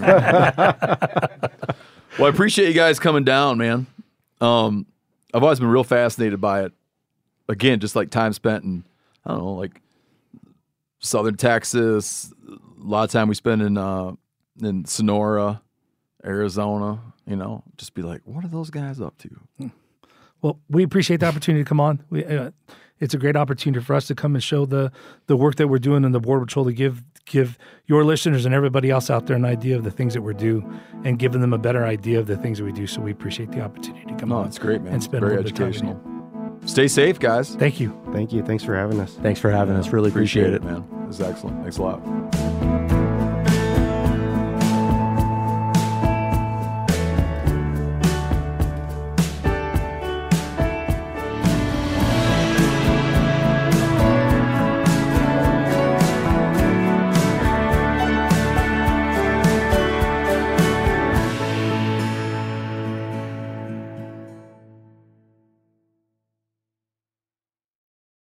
Outdoor adventure won't wait for engine problems. Things like hard starts, rough performance, and lost fuel economy are often caused by fuel gum and varnish buildup. Seafoam can help your engine run better and last longer. Simply pour a can in your gas tank. Hunters and anglers rely on Seafoam to keep their engines running the way it should the entire season. Pick up a can of Seafoam today at your local auto parts store or visit seafoamworks.com to learn more. Telling you what, Decked is a game changer. Decked has completely changed how I load, organize my truck. All my stuff that I want is always in there, out of my way, and secure. It's perfect. If you own a pickup truck that you use, like a truck, the Decked drawer system gives you weatherproof storage for all your gear. You can lock it up too. You keep your tools and gear organized, job site or out in the field. Go to decked.com/meateater to receive free shipping. Go to decked.com/meateater. Get yourself some free shipping.